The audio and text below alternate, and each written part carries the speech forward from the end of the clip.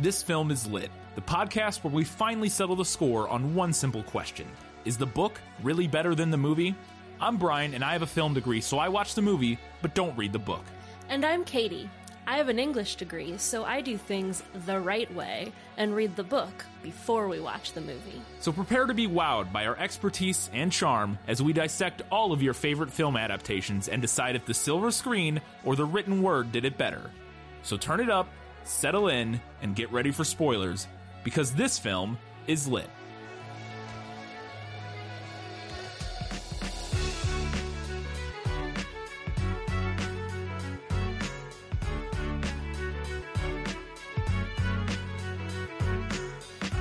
We're glad to be with you here at the end of all things. It's The Lord of the Rings, The Return of the King, and this film is lit.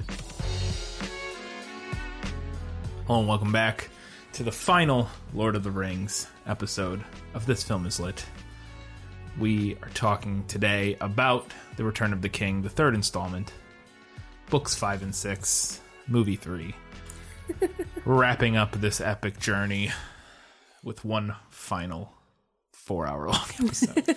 Or who knows how long it'll be. One more summer series under our belts. And one more summer series down. We unfortunately will not be joined in studio by Jenna.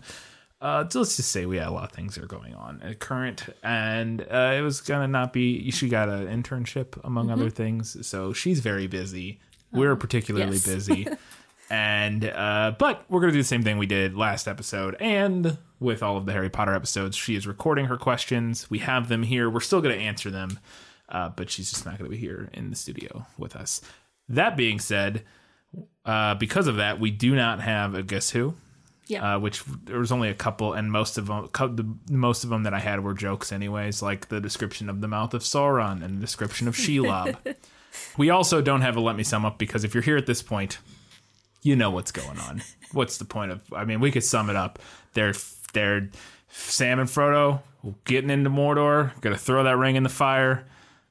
Everybody else gonna fight all the orcs all at once. All them orcs. You know. Every orc in Middle-earth at the same time. Pretty much. Basically. Pretty much. So in that case, and because of that, we're gonna move right on to our first segment. Was that in the book? Nicholas Flamel is the only known maker of the Philosopher's Stone. The what? Honestly, don't you two read? Jenna, very generous to provide us with all these questions. Here's the first one. Alright, sorry to literally be phoning it in again, but regardless, I am back for the final installment in The Lord of the Rings, Return of the King. Does Frodo break up with Sam in the book? They do not break up in the book. Yeah, that is was a movie addition. thing. We have it, we're going to discuss that at length in later segments. When we get there, we have thoughts about it both ways. Mm-hmm. But suffice to say... There is no Gollum does not sort of connive into tricking Frodo that Sam is eating the food and is going to steal the ring and all that sort of stuff. That's all movie additions. And so therefore Frodo never kicks Sam out. Yeah. They just make it all the way. There's no tearful breakup. No tearful breakup in the book. Okay. Samwise versus Shelob. Does it happen? Sam does fight Shelob, and that plays out pretty similarly. Yeah, pretty similarly. The only difference, and I had this better in the book, because I thought I originally had this in the movie, nailed it before we watched the movie, and then it wasn't in the movie. But there's a moment when he fights Shelob where he dual wields swords. He has both Sting and his sword, and they don't. Now he does that later in the tower. He dual wields, so. I think maybe they were saving it for that moment. And it also makes a little more sense maybe against orcs than against the big spider. I don't know. Who knows? But he dual wields, and he doesn't do that in the movie. Yeah. But the rest of it's very similar, and ultimately the way he maims Shelob, where Shelob comes down on him. Yeah, she plays herself. Yeah, real hard, and impales herself upon Sting. Although in the movie, it's more of she's trying to sting Sam. Yeah, and in the book she's like just trying to smash him. Yeah, she's trying to squish him. Yeah. Which is an interesting role reversal. Yeah. For a spider. Yeah, for sure. But it's anyway. Yeah, at least around here. But yeah, so but very similar. The fight, everything, and he does ultimately triumph by sticking her in the stomach with Sting. So. And oh my god, the thing that I forgot about until it was happening, but the gnarly spiked wheel that Saruman gets impaled on, is that how he dies in the book? And then in addition to that, does Wormtongue die? Saruman does not get impaled upon a gnarly spiked wheel. He does not. He does die. He does. And we'll talk about that at great length later, because that was a pretty major change about where that happens Maybe in the book. one of the biggest changes? Yes, that with because the chapter where Saruman dies in the book is the Scouring of the Shire, which we're going to discuss a lot of later when we get into better in the book and better in the movie. But the scene where Saruman dies in the movie, and this is only in the extended version, I believe. So again, we watched all the extended versions. Yeah. If you watch the theatrical cuts, you may be like, what are they talking about? I think, if I remember correctly, it's been a long time since I've seen it. In the theatrical cut, Saruman just kind of, he yells from the tower, says some stuff from the tower, and then they leave him, and he's just there in the tower. Yeah, and we just never hear from him again. I think that's what happens. Pretty sure that's how it plays out in the theatrical version. In the movie, he does die, and he is stabbed and killed by Grima, which is what happens in the book. So if you're wondering about that, we're watching the extended edition. It is Grima that stabs Saruman and kills him, and then Grima is subsequently shot with arrows and killed by different people in the book and the movie, but still. So yeah, it's similar-ish to what happens in the book, but it happens at a very different time. Yes. And we'll talk about that when we get to the Scouring of the Shire in our later segments. And I answered the next question. Stay tuned to see what segment we put it in. Yeah. I answered the next question already, did. so thanks. There's two for one special on that question. Wormtongue does die.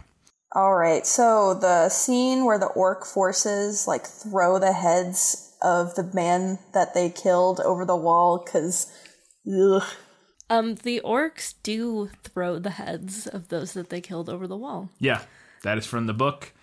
They launch a whole bunch of heads over. And I don't know if this was in the theatrical. I believe it was. I remember this. I didn't remember it, and I think it was. We It were may not have listening been, to but- the book, and we got to that part, and I looked at you like, "Yikes!" And you were like, "Yeah, that's in the movie." Yeah. And I was like, "I don't remember that at all." Like I said, I recall it from the movie. Now, whether or not it for sure was in the theatrical cut, I don't know for positive. But it definitely was in. It definitely was in. I knew it was in the movie, so or at least the extended cut, and I think it's in the theatrical cut. the ugly king of Gondor that I never bothered learning the name of, but I think of every time I eat salad because of the nasty way he eats tomatoes. Does he do the self-immolation and then kind of dives off Niagara Falls style? Denethor does self-immolate himself. He does light himself on fire in the book. Mm-hmm. It happens similarly to how it does in the movie. He is trying to burn both he and Faramir. Yeah. Because all hope is lost in his eyes, and he just wants to go out in a literal blaze of glory. He does not, however, swan dive from the highest tower of Minas Tirith. He simply crumples into a heap on the fire. Yeah. Inside the Hall of Kings or whatever it's called. And then the whole hall and then it all collapses on him. Yeah. And there is a line that is spoken that is from the book, and we'll get to that later. Does Arwen really try to leave Aragorn at some point? So this is obviously going to be a thing that happens in the appendices, because almost none of Arwen and Aragorn's story is in the main book. They do get married at the end in the book. That's like, kind of like her biggest moment in the entire series is she shows up to marry Aragorn. But we do not get much in the way of information about... we get none of the information kind of before that. It's not implied anywhere in the book that she was going... In the main book. I did not read the appendices. It's not implied anywhere, because there is the tale of Arwen and Aragorn in the appendices. It's not implied in the main text anywhere that she's like going to leave or anything like that I recall. But she does show up at the end, and she does send him a gift at one point in the book that we'll talk about later. Do you have any additional? Hang on, I'm skimming to make sure I haven't forgotten something. Because I did read this, but it was like a month ago at this point. Yeah. And it's a pretty short... Yeah, I don't think that happens. Their story's pretty similar. where they fall in love and their love is kind of doomed. And Elrond is not really sure he wants them to be together because that would be bad for Arwen. Right. In a lot of ways. But they do end up getting married and being together. And of course, then Aragorn eventually kicks the bucket because he's a human. Ah, there you go. Yeah. Which is kind of what we see in flash forwards-ish in the movies throughout the course of the movies. She has like a premonition or something. But the stuff about her... Potentially, because in the movie, she's like on the way to the Grey Havens. And then it's like, no, we're going to have kids one day. And then she comes running back and decides to go and be with Aragorn. So that seems to have been a movie ad. Kind of a movie extrapolation from the information that we do have. Okay, please, for the love of God, the line, I am no man. This line is in the book, basically, which, of course, it's iconic, one of the best moments in the whole series, in my opinion. And it is in the book. It's slightly different, and we'll discuss in which ways it's different and whether we think the movie or the book version's better, because we do have it later. That line does not appear verbatim in the book, but there is a version of it. There is a version of it in the book, and we'll talk about it later. So all these teasers for later. And then at the end, does Bilbo really forget the ring and the whole reason that Frodo was gone and his whole quest? Yeah, he has the same question. The exact same question. Where they're on their way to the Grey Havens, and Bilbo asks, "Hey, do you have that ring? Do you have my old ring?" And Frodo says, "No, I lost it. Sorry." And Bilbo says, "Well, it's too bad. I would have liked to see it again." Just kind of implying that he, at this point, he's kind of forgotten the whole ordeal. He is really old. He is quite old. Yes. So yeah, he doesn't remember the ring, doesn't remember where Frodo went or why. Yeah. Or if he does, he's sort of, we're sort of, I think, to think that at his very old age, he's sort of in and out of, how lucid he is. How lucid he is and how much he remembers and that sort of thing. So yeah, he remembers the ring vaguely, but doesn't remember quite how important and all the details about it. Is the climax in the movie and the book the same? Like Frodo and Gollum's kind of wrestling and Gollum falls into the lava with the ring? The climax is, I moved this was, she had this in Lost Adaptation, but I did want to move this into, was that in the book? Because it's kind of more, was that in the book? But the climax is very similar. Yes. Very similar. Inside the Crack of Doom, there's a little more fighting in the movie, where before they even get into the crack. That's not really in the book. Yeah, there's a little more fighting. There's a little more Sam yelling. Yeah, a lot more dialogue in the movie of Sam like, "Come on, dude, good." And it's all a callback because it's all shot very similarly to the moment where Elrond and Isildur are in the Crack of Doom in the very first movie at the beginning when they're talking about the ring.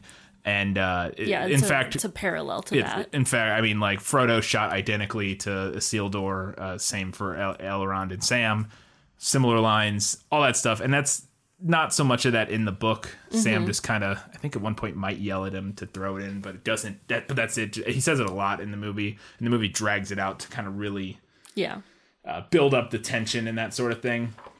But Gimli. Gollum does show up and does, in fact, jump on Frodo, bite his finger off after Frodo puts the ring on. He becomes Frodo of the Nine Fingers. Yeah. And Frodo decides not to throw it in, puts it on. Gollum comes up, bites it off. The biggest change in that moment, and we have this later, again, we want to discuss this more later. The biggest change in that moment is that Gollum simply in the book is excited that he got the ring and is jumping for joy and then slips and falls into the fire. Yeah. And that's it. While Frodo's kind of laying on the ground looking at him. The movie has Frodo get up, fight. They both tumble over the edge. Frodo catches on and survives. And now that's an interesting change. We'll talk about change with a lot of implications. It's a somewhat small change with lots of implications. And we discussed this while we were watching the movie. And I think we'll talk about which we prefer and why in a later segment. So again, one more tease. That was later. Probably the biggest change. Other than that, the plot beats are all pretty much the same. That was it for Was That in the Book. We have more things that we'll discuss about the book later. Yes, very many more things. Let's move on right now, though, to Lost in Adaptation. Just show me the way to get out of here, and I'll be on my way. Where is it lost? Yes, and I want to get unlost as soon as possible. Jenna has a few questions for us here about some things that happen in the book, or in the movie, and it's to see if there's any more that goes on in the book that we're not privy to in the films. So first thing is this question. The Hobbit's return to the Shire is sort of glossed over a bit, in my opinion, in the movie. Is this expanded on at all in the book? Like, did anyone in the Shire ever find out about their adventures and what they did? Yeah, actually, there's quite a bit in the book about what the hobbits did after they got back to the Shire. Yeah. There's a whole chapter, the Scouring of the Shire. Yes. And then there's a bit more about the hobbits and what they did in the next chapter, which I think is the Grey Havens. Yeah. And there's actually even more if you go back to the beginning of Fellowship and you read the prelude concerning hobbits. Yes. We find out even a little bit more about what some of them did. And I mentioned this in the in the Fellowship of the Ring episode, I think, that we find out that Merry wrote a whole book about pipeweed, and Pippin became the Thane of the Tooks, and it was like the king hobbit basically, and that sort of thing. So yeah, they a little bit of implications, or not implications, a little bit more to know there of what happened. But yeah, there's a lot. The Scouring of the Shire, we mentioned it. We're gonna get to it. If you're a book reader, everybody, it's kind of it's the biggest maybe change in this book for sure. At least in terms of like this whole thing is missing from the movies, and it's kind of a big section of the book. We're going to talk about it once we get to our Better in the Book, Better in the Movie Nailed It segments here very shortly. But Jenna has one more question first. Okay, and the final question for this is kind of a generic overall question about the series. Out of all of the movie adaptations in the trilogy, which one is most accurate to the book? So, in my opinion, the most accurate to the book, probably Fellowship. Yeah. Right? I think Fellowship is probably, because you could make the argument that Two Towers and Return of the King are automatically less quote-unquote faithful because they move stuff around from the end to the beginning. Yeah, they move stuff around a lot. Now, and they also just move some big events from 3 into 2. Yes. Some big events from 1 into, or from 2 into 1, blah, blah, blah, etc. So yeah, they move some stuff around. They also, within them, like Return of the King moves around a fair amount of stuff in terms of like when Aragorn does some things and what happens. And I think because just there are less plates spinning in Fellowship, that it's more of a direct adaptation. Right. When everybody's together in Fellowship, we're watching like just that one plot line happen as opposed to like several different plot lines. So the screen adapters didn't need to move things around quite as much or cut things quite as much. Now there are things missing. Definitely. From Fellowship. And we talked about how the timeline's very different. We talked about how like they cut all the Old Forest stuff, Tom Bombadil, all that stuff. But those chapters that they cut in the beginning of Fellowship, kind of similar to the Scouring of the Shire. The Scouring of the Shire is arguably a way more impactful to the overall story. But it's the way they trim Fellowship and cut those out is very neat and clean and kind of makes sense in terms of like it doesn't affect much other than we don't ever meet Tom Bombadil, but like okay, which it doesn't really affect much. No, it doesn't really affect much. He's not a player later on. No, he doesn't come back or anything like that. So yeah, I would say Fellowship's probably the closest. This one has a lot of moments that are really close to the book. Yeah. Return does. So does, I mean, they all do. They're all very faithful in different ways. But yeah, I would argue Fellowship's probably the closest. Overall. Yeah, I think if you were to, I don't know why you would do this, but I think if you were to sit down and do like a plot outline of each book and then a plot outline of each movie, I think Fellowship would probably line up the best. Yeah. So if that's how we define faithful, then Fellowship. Yeah, I agree. Okay, and for a third and final time, at least for now, I think that does it for my section. I just wanted to say thank you to Katie and Brian for having me on, and thanks to everybody for listening to my less than dulcet tones. Sorry I couldn't be there in person, but I have a 9 to 5 and capitalism is always twisting its knife in my back. But we're back to the part where I have to plug something, so I think just take care of yourselves and each other and be good people. All right, that was it for Lost in Adaptation. Thank you, Jenna, for the final time in Lord of the Rings. I'm sure maybe in the future we'll get you back for something. Well, I told her we'd have her back on sometime when she could actually come and record with us. One day she'll get to come to the studio. Well, she already did once, but yeah. One day again she'll come back to the studio. But yeah, thank you so much for doing that for us. We'll plug Carly Rae Jepsen for you again. I'm sure she has a new album out or something. I'm sure she's doing something exciting. Go check out Carly Rae Jepsen. Jenna's a big fan. But thank you, Jenna. And we're going to move on and do our big segments. Better in the book, better in the movie. Movie nailed it. All that's coming right up. But first, better in the book. Strap in, everyone. You like to read? Oh, yes. I love to read. What do you like to read? Everything. Got a lot to talk about. Couple things to preface this. One, we each read this book once, listened to a lot of it together. So that's one thing different this time. We listened to most of this book on audiobook, and we did it together while driving in a car. You were taking notes, and we were kind of discussing as we went. So there's, as always, there's probably little details. And again, I have never read this book before. I now realize I thought I had read some of it. I have not read any of Return of the King before. I have only ever read the first 2 years ago. I had read it once before. I read all of them right in a row in college. This one took me the longest to get through. Yeah. And I did not read any of the appendices way back in the day. Yeah. So, and we also you read Arwen and Aragorn's story, but we didn't delve into the appendices very much, if at all, in this. So there's definitely things we're going to miss. We're not Tolkien scholars. If you're like the world's biggest Lord of the Rings fan and know everything about the books, cool. We don't. We both enjoyed them thoroughly. I have enjoyed them before. And we enjoyed them this time. But there's probably things we're going to mess up or miss or not know about. So just get ready for that. This is us kind of breaking down and comparing between the two things. Also, I wanted to mention that so if you're not a book reader, the books are in the similar style that they normally are in this one, where we get most of the storyline concerning Gondor and Minas Tirith in the first book, and then Sam and Frodo's storyline takes place during the second half of the book, and then they all converge kind of at the end of the book for the climax, basically.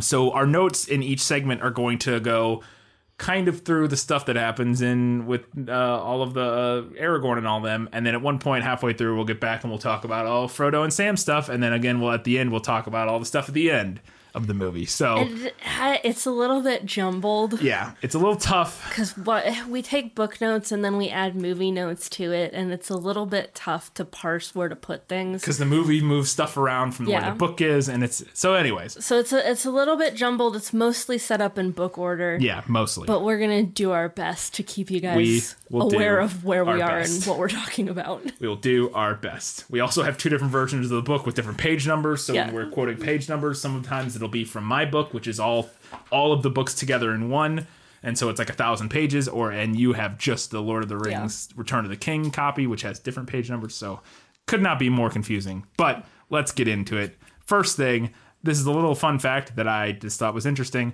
because we've learned about them throughout the course of. Also, the first bits of these notes, some of these notes are from the end of Two Towers. Yes. Because the events cross over in the movies to where Well, if you remember back to our Two Towers episode, we said we were going to do that. Yes. That we were going to save the last couple chapters of each the Two Towers book of the Two Towers for this episode, because all of that stuff happens in the third movie. Right. So Flotsam and Jetsam, the confrontation with Saruman, Pippin looking into the Palantir, that all happens at the end of book 2, quote unquote, and at the end of the Two Towers book, but happens at the beginning of the Return of the King movie. And so we everything with Shelob happens and everything with Shelob at the end of Two Towers book, beginning of Return of the King. Yeah, okay. There we go.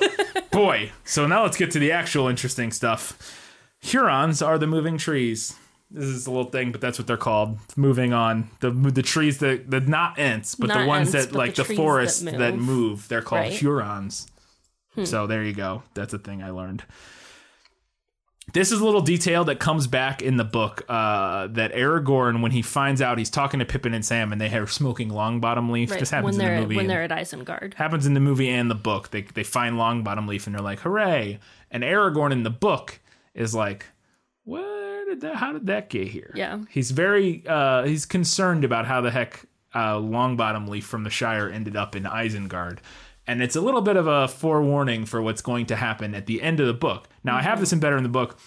It's better in the book only because I thought it was interesting and an interesting setup for later. Yeah. But it's also, it doesn't make sense, wouldn't really make sense in the movie because the Scouring of the Shire Right, is we not don't- a plot yeah. line. So it wouldn't make sense for him to be like, "Ooh, how did that get here?" And then nothing would ever come of it in the movie. So Saruman's voice nearly bewitching everyone. I thought this was really interesting. Yeah, in and the it's book. something that doesn't come through in the movie. No.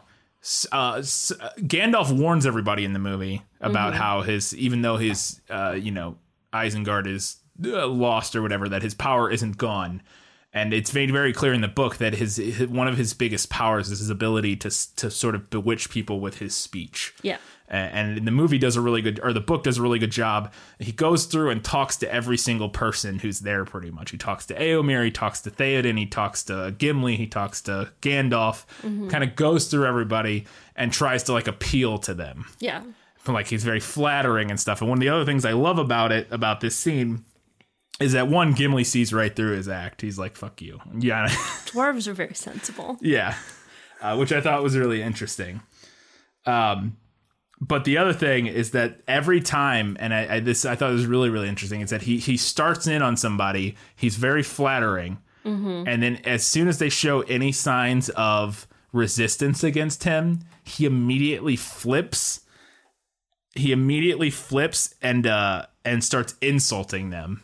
Yeah. And he does this to Theoden in the movie where he's like, but then at the end he's like, oh, your thatched roof. Yeah, your hall's nothing but a thatched roof barn full of, horsemen and whatever he says. He starts talking really negatively about Edoras and that sort of thing.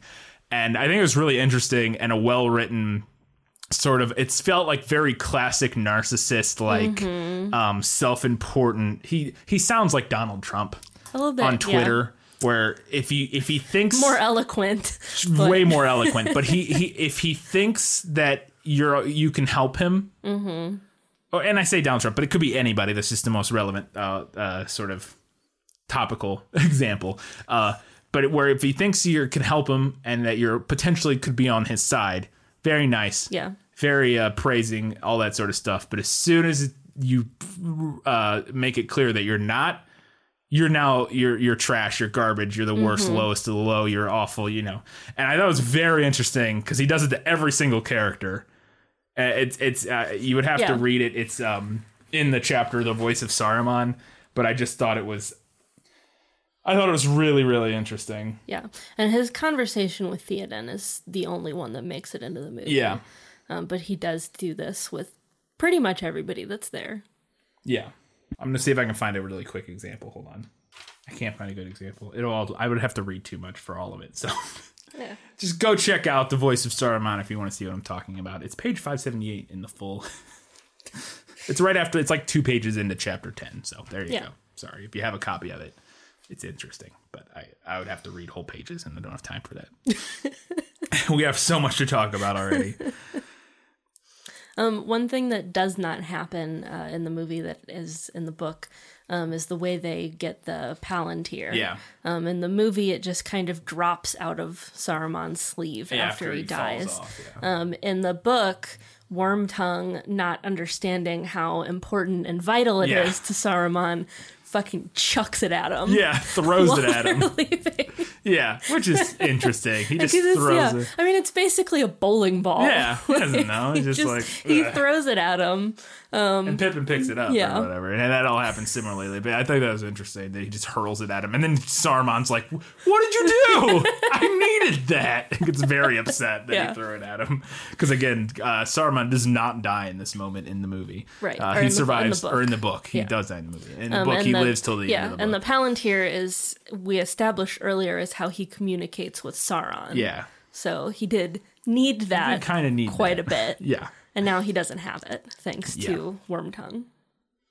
So here's the first place where we need to bring up the movie's decision to cut the Scouring of the Shire. Yes. Which we will discuss how we feel about that decision later. Yeah. But the movie does make that choice, which in turn meant that they had to deal with Saruman and Grima here in the movie.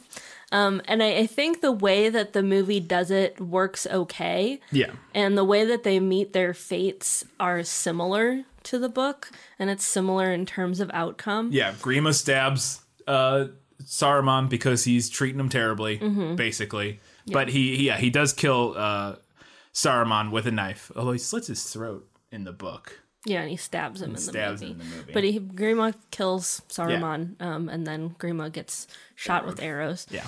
I do think, though, that it maybe isn't as strong as it is in the book, this scene.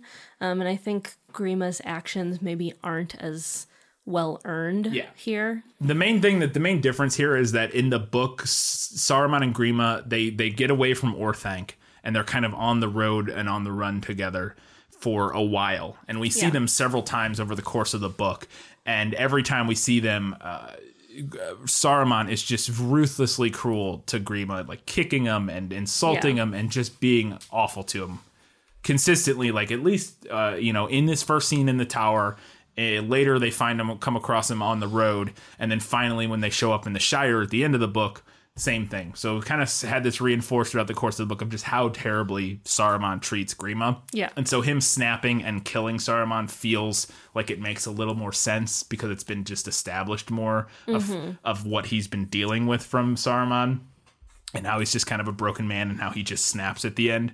In this one, we get like 30 seconds of Grima being there, and then he hits him once and is like, you fool, or whatever. And then Grima's like, all right, fuck this, and stabs him. And it's like... okay, yeah, like, sure. Yeah, sure, but... it just doesn't feel, because he was just working with him and was on his side. Yeah. And now, it just feels a little less earned and a little less... it's a little less impactful. Yeah, it just doesn't quite work as well. There's a line in the book where Gandalf explains that you do not ride Shadowfax. He is either willing to carry you or not. Which he is the Lord of all horses. He is the Lord of all horses. And I thought that was an interesting line that they don't mention, that's not in the movie. Yeah. But he does ride him without a saddle in the movie, which is you cannot saddle Shadowfax. No, he accepts no saddle or no saddle or bit or obviously whatever. Not. No. There was a little moment in the book that I kind of loved, where Gimli and Legolas are talking to Treebeard about the possibility of coming back to Fangorn to visit, and to go deeper into the forest and see all of the cool old trees, which is something Legolas really wants to do. Yeah. And he's kind of like talking to Treebeard about Gimli coming with him to do that. And Treebeard, of course, is kind of like, I don't know, he's a dwarf. I mean, you're an elf, you're fine, but he's a dwarf. And then Gimli, while talking to Treebeard, accidentally drops his axe on the ground. Yeah. And then Legolas has to smooth things over by telling Treebeard how many orcs Gimli killed. Like, look, he kills so many orcs. Like, let me tell you, just this guy. He killed more orcs than I did. Even. Yeah, technically, by one, at least. At least I told him that. I don't know what the scary carved bridge is. This is where we're on to Sam and Frodo. Oh, we've moved on to Sam and Frodo at the end of Two Towers book. Yeah, at the end of Two Towers book. I don't remember exactly where they cross the scary carved bridge. It's before they meet up with Faramir. I think. Yeah. I don't remember this at all, so I'm sorry. Well, there was a carved bridge, and the description of it sounded really cool. It's in the Two Towers, which I don't have in here, so we can't even read it. So I can't look it up. If you have the movie version of the book, check out page 397 to hear about the scary carved bridge. Well, it sounded really cool. This is all I have in my notes. I'm sorry. Okay. I just wrote down scary carved bridge. This could be the moment where they go, where they're at. It could be the bridge at Minas Morgul, potentially. Maybe. Because this is before they go up to Shelob's lair. Yeah. So it could be that bridge. It was like they crossed a bridge, and the description of it was like it was carved with like terrifying, grotesque animals and faces. Yeah, that's Minas Morgul. It's got to be, because in the movie we see it, the bridge coming out of Minas Morgul, and we see those big, like, watcher things that are like, they're not the watchers from later, but they're like these big monster things sitting at the edge of the bridge. That's probably what you're talking about, is the Minas Morgul bridge. I'm pretty sure. There's a moment in the book that I thought was really interesting where Gollum comes up and sees Sam and Frodo laying together, and he actually Frodo, I think Frodo is laying on Sam, and they're like both sleeping or whatever. Mm-hmm. And he you get this moment with Gollum where he truly returns to himself, and you can tell that he misses just friendship. Yeah. And so Gollum found them hours later when he returned, crawling and creeping down the path out of the gloom ahead. Sam sat propped against a stone, his head drooping sideways and his breathing heavy. In his lap lay Frodo's head, drowned deep in sleep. Upon his white forehead lay one of Sam's brown hands, and the other lay softly upon his master's breast. Peace was in both their faces. Gollum looked at them. A strange expression passed over his lean, hungry face. The gleam faded from his eyes, and they went dim and gray, old and tired. A spasm of pain seemed to twist him, and he turned away, peering back up towards the past, shaking his head as if engaged in some interior debate. Then he came back, and slowly putting out a trembling hand, very cautiously he touched Frodo's knees, but almost the touch was a caress. For a fleeting moment could one of the sleepers have seen him, would they have thought that they beheld an old weary hobbit, shrunken by the years that had carried him far beyond his home, beyond friends and kin, and the fields and streams of youth, an old, starved, pitiable thing. So, that was a really... the movie captures a lot of that within Gollum, but that particular scene is or this particular moment in the book, I thought was a really... sort of... Yeah. It really drives home... the sadness of Gollum. So when we get to Shelob's lair, one of the things, and we talked about this same thing in the Mines of Moria, is that in the books, all of these places are described as pitch black and you cannot see anything. Yes. In Shelob's lair, they cannot see anything. In the movie, Sam's not there at the beginning because this is after Frodo kicks him and says, "Get out of here." In the book, they're both together and they hold hands and use their hands on the wall to be able to navigate through this because they literally can't see anything. Yeah. They also forget about the vial for most of the beginning and this, which is whatever. They forget about rope. They forget about the vials. They forget about all kinds of stuff that they don't have that much stuff with them. Very stressful. Okay. Yeah, it's very stressful, I guess. But come on, you got to remember the tools you brought for this specific purposes. But so the movie is a really interesting depiction of Shelob's lair. It's dark, giddish, and creepy, but there's lots of light coming, like the Mines of Moria. There's lots of places where light comes from somewhere that doesn't make sense because this is all just completely underground. It would be pitch black. There's something horribly oppressive about reading it. Yes. I understand why the movies don't do that because it's not interesting. We would just be watching a pitch black screen with some sound. Right.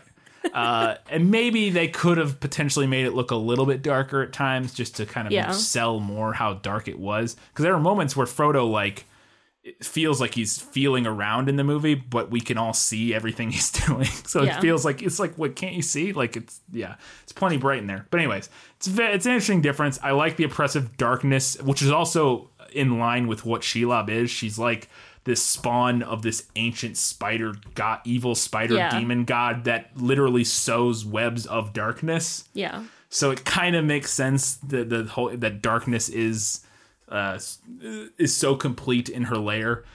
But again, for the movie, I get it. But it's interesting. It's fairly interesting to read, and this is a good change. Well, I mean, it's better in the book, but it's a good change. It's really interesting to read about them being in complete pitch darkness and feeling their way around and terrified and the oppressive stuffiness of it all. It's very compelling to read, not compelling to watch. So the movie does it a different way that I think makes sense. Yeah. And I think the way the movie does it is good too, because a lot of people, I think, watching this movie are going to have some kind of idea of what Frodo is walking into. Yeah. So like seeing like kind of the spider webs start to build up and like the little corpses and stuff creates like this very like awful sense of foreboding for the audience, because right? You know what he's walking into. Something in the book that doesn't come through in the movie that I thought was interesting was that there's kind of a partnership between Shelob and Sauron, where he kind of just lets her do her thing. Yeah. And doesn't really bother her at all. Yeah. Because he knows she's like a better guard than any of the orcs could be. Yeah. Through those tunnels. So he's like, yeah, you can eat some of my orcs now and then. I got lots. Yeah. It's fine. Whatever, you can have them. Just keep doing what you do. Yeah. The other thing that's interesting in the book that isn't mentioned at all in the movie is that Gollum goes up there and like kind of talks to her. Yeah. Before he brings them up. And they talk about him going up there and bowing before her and that sort of thing. And like basically being like, please don't eat me. Eat these people. I'm bringing you tasty hobbits. Yeah. Have them. Which is not really mentioned in the movie at all. But it is interesting in the book that he's sort of brokering. And it's implied too that he kind of does stuff like this. Yeah. Because the orcs that eventually find Frodo refer to him as her sneak. Yeah. Yeah, they know about him and that he kind of occasionally brings her food and that sort of thing. In the book, I thought it was interesting, and I don't remember exactly if this happens in the movie, but in the book, he pulls out the file after Frodo disappears and Sam's there. He pulls out the light. He staggers to his feet and was Samwise the Hobbit, Hamfast's son again. Now come, you filth, he cried. You've hurt my master, you brute, and you'll pay for it. We're going on, but we'll settle with you first. Come on and taste it again. Which is... I don't think he gets that moment in the movie so much where he gets to like taunt her, which I thought was fun in the book. Another thing that is quite a bit of the book, but that doesn't really happen in the movie, is Sam having to contemplate what to do after he thinks Frodo's dead, because he thinks Frodo's dead for quite a bit longer in the book than he does in the movie, and he has to kind of stand there and be like, what do I do yeah. We know he gets the ring in the book, where in the movie it's kind of a like reveal that he took the ring off of Frodo's body, but we know he took it and he uses it at one point to hide from some orc or he hears coming up the path. And he hears them take Frodo, but they don't say that Frodo's alive until way later. He figures this out. But he has to. So they take Frodo, and then he's sitting there like, okay, what do I do? Do I go try to finish this? Do I try to finish this? Do I go try to save Frodo? But he's dead. Do I go get his body back? Do I just quit? Like, do I just go home? At one point, he literally considers. Because the orcs are like all around him, I think, and he thinks he's not going to be able to get away or whatever. He considers just like killing as many of them as he can and just kind of dying in the process. Like just like see how many orcs he could take down before he dies, which I thought was interesting. But ultimately, he follows them into the Shelob's lair, and that's to a door. It's a little convoluted in the book. The movie kind of streamlines all of this. But he's overhearing and listening to the orcs talk about what they're going to do kind of behind this door in Shelob's lair. And one of the things I like about this scene is he gets to sit and listen to the orcs complaining about their jobs, basically, which is like an interesting...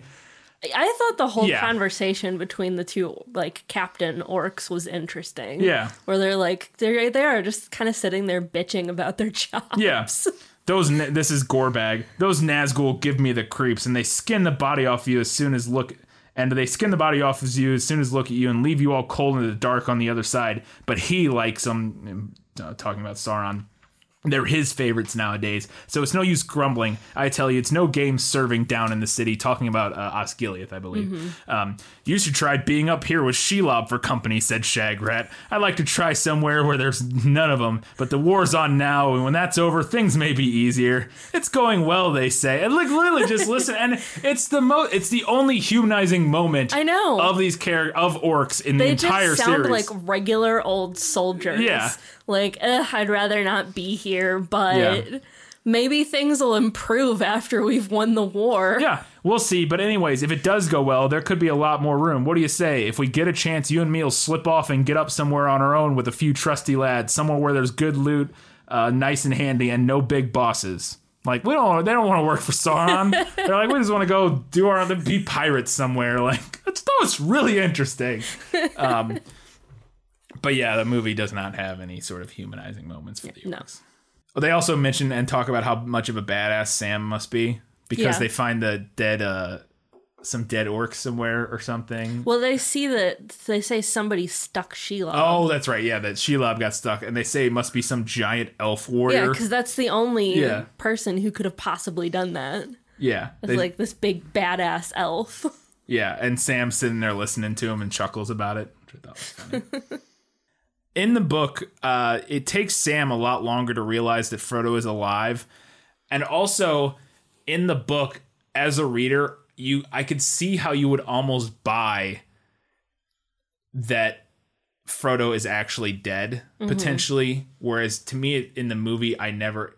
They so quickly move on that it feels almost like they're so quickly like, nah, he's alive, actually. That it's like, okay, well... fine. Yeah. Like, there's like no stakes there. In the book, they drag it on for like a whole chapter, if not more, of a Sam going and planning to go. He's like, well, I'm going to go get his body. And he's going to go. He just like, we get this whole thing. And it just feels like, well, maybe Frodo's actually dead. And Sam's just going to have to go do this thing on his own. Like, if you're reading this for the first time, you may think that. In the movie, you don't get any sort of time to even think that. It's just nope, he's dead. Nope, he's not no, dead. He's not dead. So I thought that was really interesting in the book that you could actually potentially buy the idea that maybe Frodo died there, which I thought was interesting.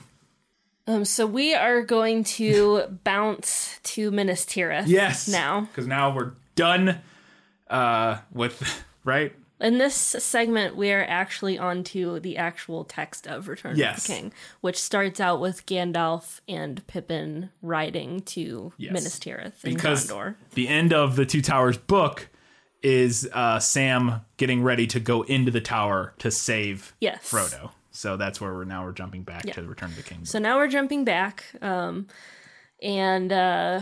when they arrive in to see Denethor, he refers to Gandalf as Gandalf Stormcrow. Yeah.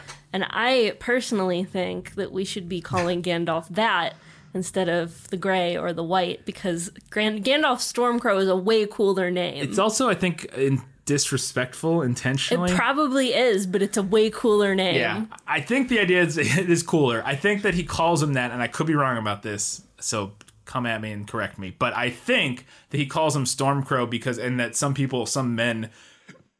or whoever call him Stormcrow because they talk about him as he's always comes with ill tidings. He's always the bearer of bad news. The bearer of bad news, or he comes when things are in a bad way and that sort of thing. So Stormcrow being, I think, sort of a derogatory term. He's this thing that flies in with the and flies in when a storm is brewing, and like that. I think is the implication. So it's kind of a disrespectful title that they give him, but it is badass. It does sound cool. I get it. But it's a cooler name. Yeah. Baragond is a character in the book that is not in the movie. Mm-hmm. He's a member of the army in Gondor at Minas Tirith. He's not super important. Doesn't really need to be in the movie. He does have an interesting part to play later on with Faramir and Pippin, or in the Boromir or the Denethor Faramir Pippin storyline kind of later.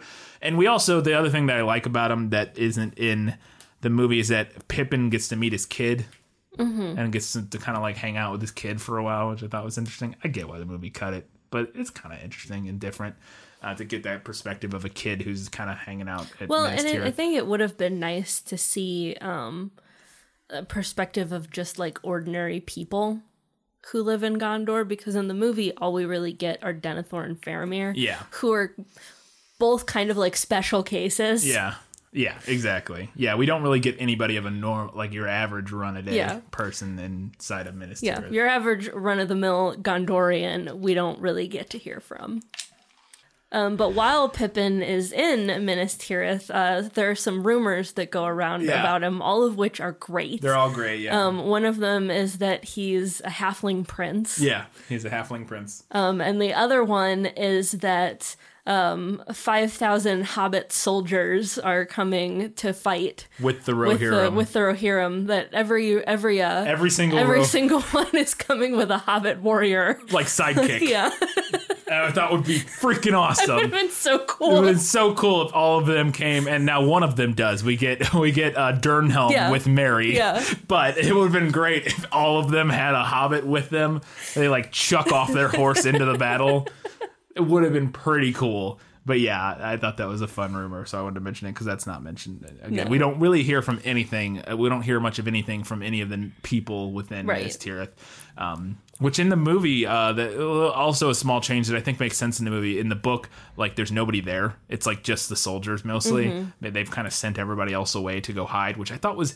I think that's an interesting change because it's like, isn't Minas Tirith like the safest place they could be? Basically, I thought so. Like you know it's going to get attacked, but it's also like the biggest fort you have. Like, because it's a fort. Yeah, I don't know. I thought that was interesting, and it also makes sense in the movie to have them there just for the stakes of like when the orcs come in, they're like murdering kids and women and everybody else. It's not just soldiers. But we also hear in the book we get this is not something that's mentioned in the movie, and I thought again it's sort of a little detail that I think expands the world. That the movie doesn't do is that we get Pippin goes and watches all of these companies coming in to help defend Gondor. When they Gondor calls for aid, in fact, that's what the beacons are for. Yeah. We'll talk about it. So Gondor does call for aid. We'll talk about the beacons later. But and so all of these people from the different like far reaches of Gondor's kingdom are coming in to help, and they're all arriving. And I thought it was interesting because they're all from different places, and this is where we're introduced to Prince Imrahil or whatever, who's kind of a minor character in the book who shows up and does a lot of stuff. He's not really important. He's not in the movie at all, but he does show up in the book and have stuff to do. Yeah, it's not like super important. Although I will say, I find the fact that they were able to defeat the forces of Sauron at that battle a little more believable in the book because they have like other armies there. Right. It's not just Gondor and Rohan. Yeah, I agree. Another thing that happens that doesn't happen in the book or in the movie that I thought was kind of interesting I get why the movie cuts it, but a bunch of rangers show up to help. Yeah. Aragorn. Yeah. When Aragorn is I think this is when he's at Durnhelm, which happens slightly different in the movie, which is the big place up high in the mountain that Aragorn is at in the movie with Theoden and everybody. He goes there first on his own quickly in the books with Gimli and Legolas, and he meets up with a bunch of rangers from the north that are like his old friends, that he used to pal around with, and they come to help him fight. And I thought that was cool, and they're not in the movie at all. It would have been cool just to see more Rangers, I guess. Yeah, no, I think it instead of just Aragorn. And one of them reminds him about the Path of the Dead. Yeah, Elrohir, who's like his best bud Ranger friend. Yeah. And in the movie, they switched that to Gandalf. Kind of says that to him at one point. Mm-hmm. He goes, "Your path is a different path," or whatever. And then later on, it's Elrond shows up. Yeah. Basically, and kind of plays the role that the Rangers do in that he brings a thing to Aragorn. Yeah, he brings Aragorn a gift. Yeah, and tells him the Path of the Dead.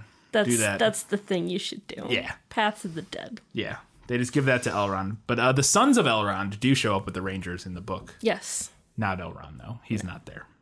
This is in the movie, but it's in a very different place, and I think it makes more sense here in the book, is that Aragorn uses the Palantir to show Sauron the sword. Now, at this point in the book, in the movie, he would have just gotten the sword. So in the movie, he shows him the sword at the very end, right before they go to the gate. Yeah. I think it makes sense here, because this is the reason, him showing them the sword is part of the reason that Sauron sends his army to attack Minas Tirith. Yeah. It's because he sees Aragorn is going there and is like, oh, I gotta go get them because they're gonna send the ring there and Aragorn's gonna use the ring and stop this whole thing.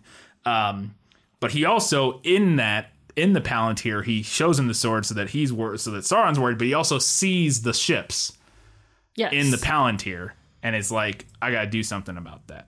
And this is where the Path of the Dead thing. It's a little convoluted. I will say that the book it's a little convoluted and confusing about what is his motivations and like what his goal is going through the path of the dead. Is his goal to recruit the dead, or is it literally just to go that way because it's faster to get to the ships? I don't know in the book. In the movie, sure. Again, I found this very kind of confusing in the book. I wasn't sure if he meant to, with the expressed intent of recruiting the dead to go fight, or if he was just trying to get to the ships because he sees the ships and knows that they're going to get to Minas Tirith and before anybody else can get to them, and they're just going to win everything. I think the idea is that because I don't know how him, Legolas, and Gimli could possibly do anything about the ships by themselves. And well, I guess they had like 20 other Rangers with them or something. Yeah, they were with them. That aren't in the movie.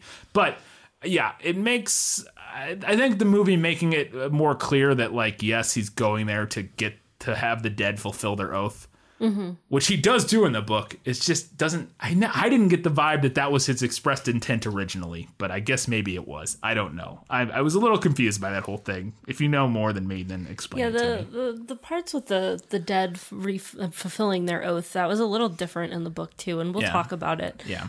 We had some realizations as we were listening to this that we were like, oh, that's not what I thought. Yeah, that's not what happened. Oh, okay. I thought that was what happened. Yeah. All right. Snowmane is a very cute name for a horse. Snowmane is an adorable name for a horse. We find out in the book the name of King Theoden's horse, which is Snowmane. Yeah. Which is a really cute name for a horse. It is. It's also not in the movie. Yeah. In the book, Éowyn wants to come with Aragorn to the pass, and she kind of does in the movie as well. She wants to. I can't remember. Yeah, she wants to come with them, I think. Yeah.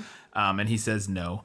In the book, he says her duty is with her people because she was left in charge. To be fair to him, she was left in charge of Edoras, basically. And he's like, yeah, you're in charge here. You can't just leave. And but one of my favorite moments is this. She's like, yeah, but I'm a shield maiden, so I want to go fight. And on top of that, so here she calls him out, and I think it's kind of great. Your duty is with your people, he answered. Too often I've heard of duty, she cried, but am I not of the house of Eorl? Eorl, I can never pronounce that. A shield maiden and not a dry nurse. I have waited on faltering feet long enough. Since they falter no longer, it seems, may I not now spend my life as I will.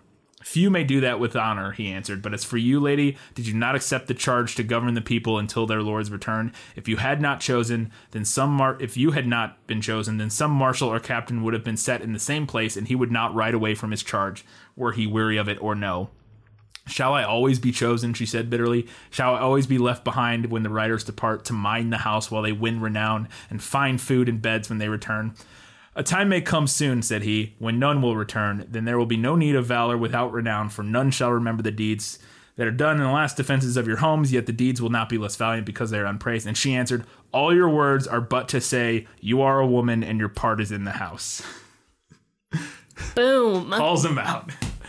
I think it's a little more nuanced than that, maybe, but it's still fun. I still like, because again, his whole point is like, well, you're kind of here to take care of the people.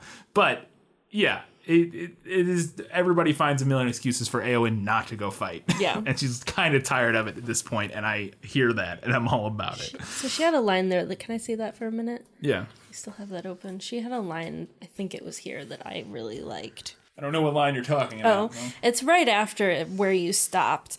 She says, all your words are but to say, you are a woman and your part is in the house. But when the men have died in battle and honor, you have leave to be burned in the house, for the men will need it no more. Yeah.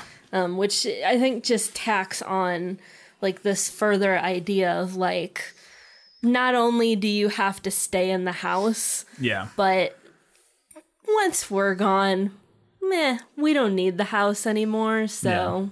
In the book, it's mentioned when they finally do get to the paths of the dead that Legolas ain't scared of no man ghosts, which I thought was funny. The book just says, Legolas went in because he's not scared of the ghosts of men.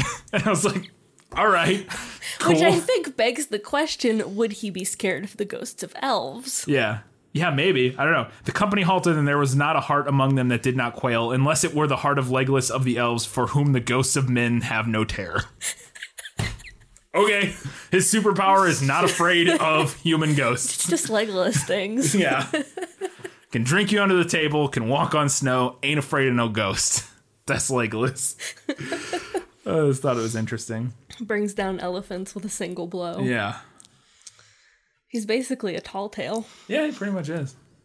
There was a little detail that I don't believe made it in the movie. I didn't notice it. I looked it. for it a little bit. In the book, when the riders of Rohan set up camp, Merry has a little hobbit-sized tent next to Theoden's tent. Yeah, because he has sworn his service to Theoden like he does in the movie, and he becomes the sword thane of Theoden, and he gives him a little hobbit-sized tent next to his, which they could have shown that in the movie. Would have been adorable. Yeah, but, that would have been a really easy ad. Yeah. Why didn't you do that, movie?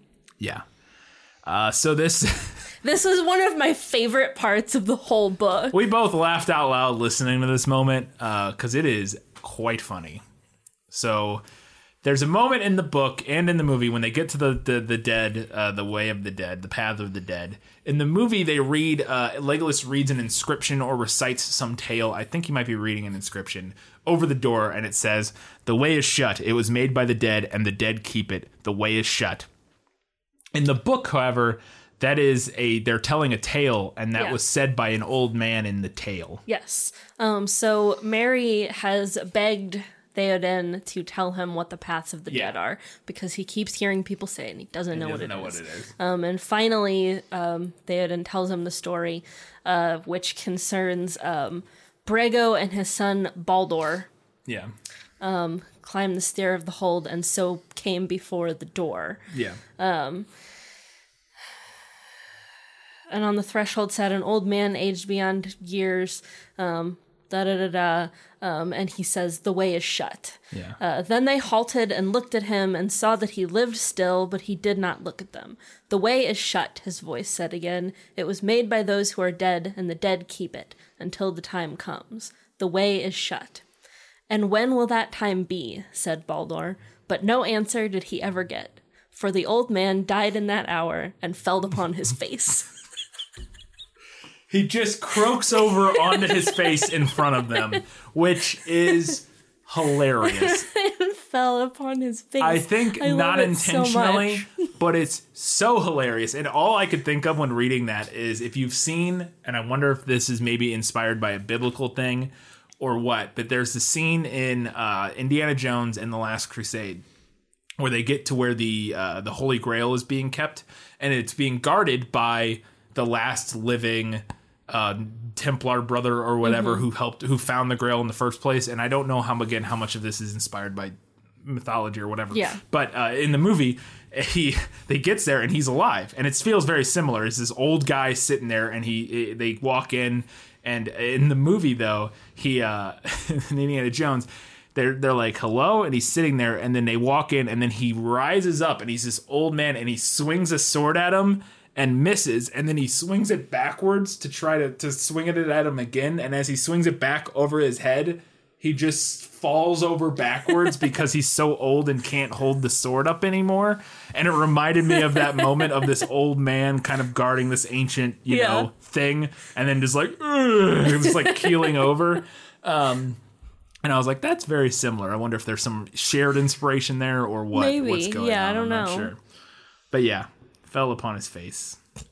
So rivaled only by a line much later in the book that we will discuss. Yeah. For my absolute favorite thing. Yeah. There's a great line in the book that's not in the movie that Gandalf says that I thought was kind of just the movies do a really good job of incorporating sort of those, like, all of the best lines from the book, like the one-off lines that are usually buried in a bunch of other sentences. It's one of the things the movies are really, really good at, is taking, because every single conversation in the books is 10 times as long as it is in the movie. Yes. But the movies do a really good job of picking out the most important 4 lines of dialogue and boiling a whole conversation down to those lines. And those lines are always like the most poignant, the most impactful. Yes. And one of the ones though that the movies don't have, which I thought was interesting, at least not exactly, is that Gandalf's discussing Gollum, I believe, or I think it's Gollum. I can't remember who he's discussing at this point. Probably Gollum. And he says, "It may be said that a traitor may betray himself and do good that he does not intend," referring to, I think, Gollum in this instance. But it's one of those kind of lines that the movie has most of. They just don't happen to have this one. Yeah. All right, so let's talk about the Woses. Oh, I guess. Because now you put this in the better in the book section. And I'm not sure I necessarily agree with you, so I'd like to hear your reasoning for putting this here. I only have it here because it's the only instance in the entire series of a protagonist that's not a white person. Fair and enough. I thought it was interesting, at least, that we get something like that. So the Woses in the books, they're not in the movie at all, are a tribe of we don't know exactly where they're from. They live somewhere between Rohan and Gondor in the woods, in the hills. And we talked about them in the prequel episode.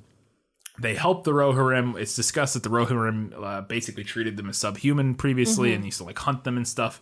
And all kinds of terrible things. Their skin color is never described, but they're very much coded as some sort of indigenous type of people. Very much so. Where the leader literally only wears a grass skirt around his waist. They use poison darts, and they speak sort of in a broken English dialect, or whatever the Middle Earth equivalent of English is, common or whatever. I don't know. They speak like a pidgin version of the common tongue.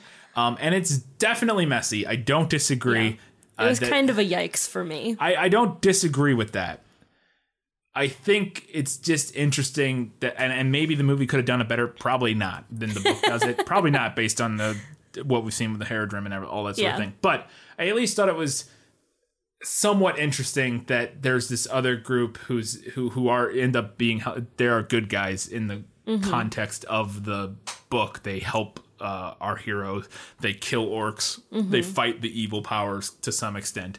And I just thought it was interesting. Again, I only have it better in the book just because I thought they were interesting and I want to talk about it. I think it was probably wise to cut them in the movie. Probably. Mainly because the part that they fall in is unimportant mostly. Yeah, they show up when the Rohirrim are on their way from Rohan to Minas Tirith. And now the Woses, they don't like go and fight with them. No. But they show up and they help them get there. Yeah, they're like, hey, there's like a whole bunch of orcs on the road ahead of you. So if you go that way, you're probably going to lose half your force. People, so let us lead you around through a route that they don't know about. Right. And and so that whole thing's that storyline's kind of irrelevant. I just thought it was interesting. It is messy. I don't disagree that they should have cut it. I just wanted the Woses. I would have liked to see the movie do a better job with that element, with those characters, but I think you're right. I don't think the movie I see no evidence necessarily to think that it would have been better, but I think if it was handled in a way that could be handled in a way that was respectful, but also maybe provided an interesting perspective, you could use them as a sort of interesting moral balance to where we see some truly bad things about our heroes in this tale. Yeah. Oh, the Rohirrim used to slaughter these indigenous people. Again, I say indigenous. We don't know how long or but they're coded as like an indigenous people. Yeah. And there are statues of them in the land that those statues in Durnhelm going up there apparently look like these people. So I think they are supposed to be like an indigenous people that the Rohirrim kind of showed up and started killing them, I think. And I think you could have some interesting commentary there about the Rohirrim, and at least to give us some sort of like, hey, look, our heroes aren't all just like golden-haired, great, like, woohoo, like, white people, yay. You know what I mean? Like, we can have some commentary there about like, oh, but bad. Yeah. They did bad things. They still do bad things sometimes. And I think if they had included them, they potentially could have expanded their roles as well and had them go with and help fight against. That's what I mean. Yeah. I think that's what I mean in that I think they potentially could have been done in a way. Again, probably not in these movies necessarily. Yeah. They don't really fix any of the gross, creepy, weird elements of, not creepy, but any of the weird the racial elements of the books at all.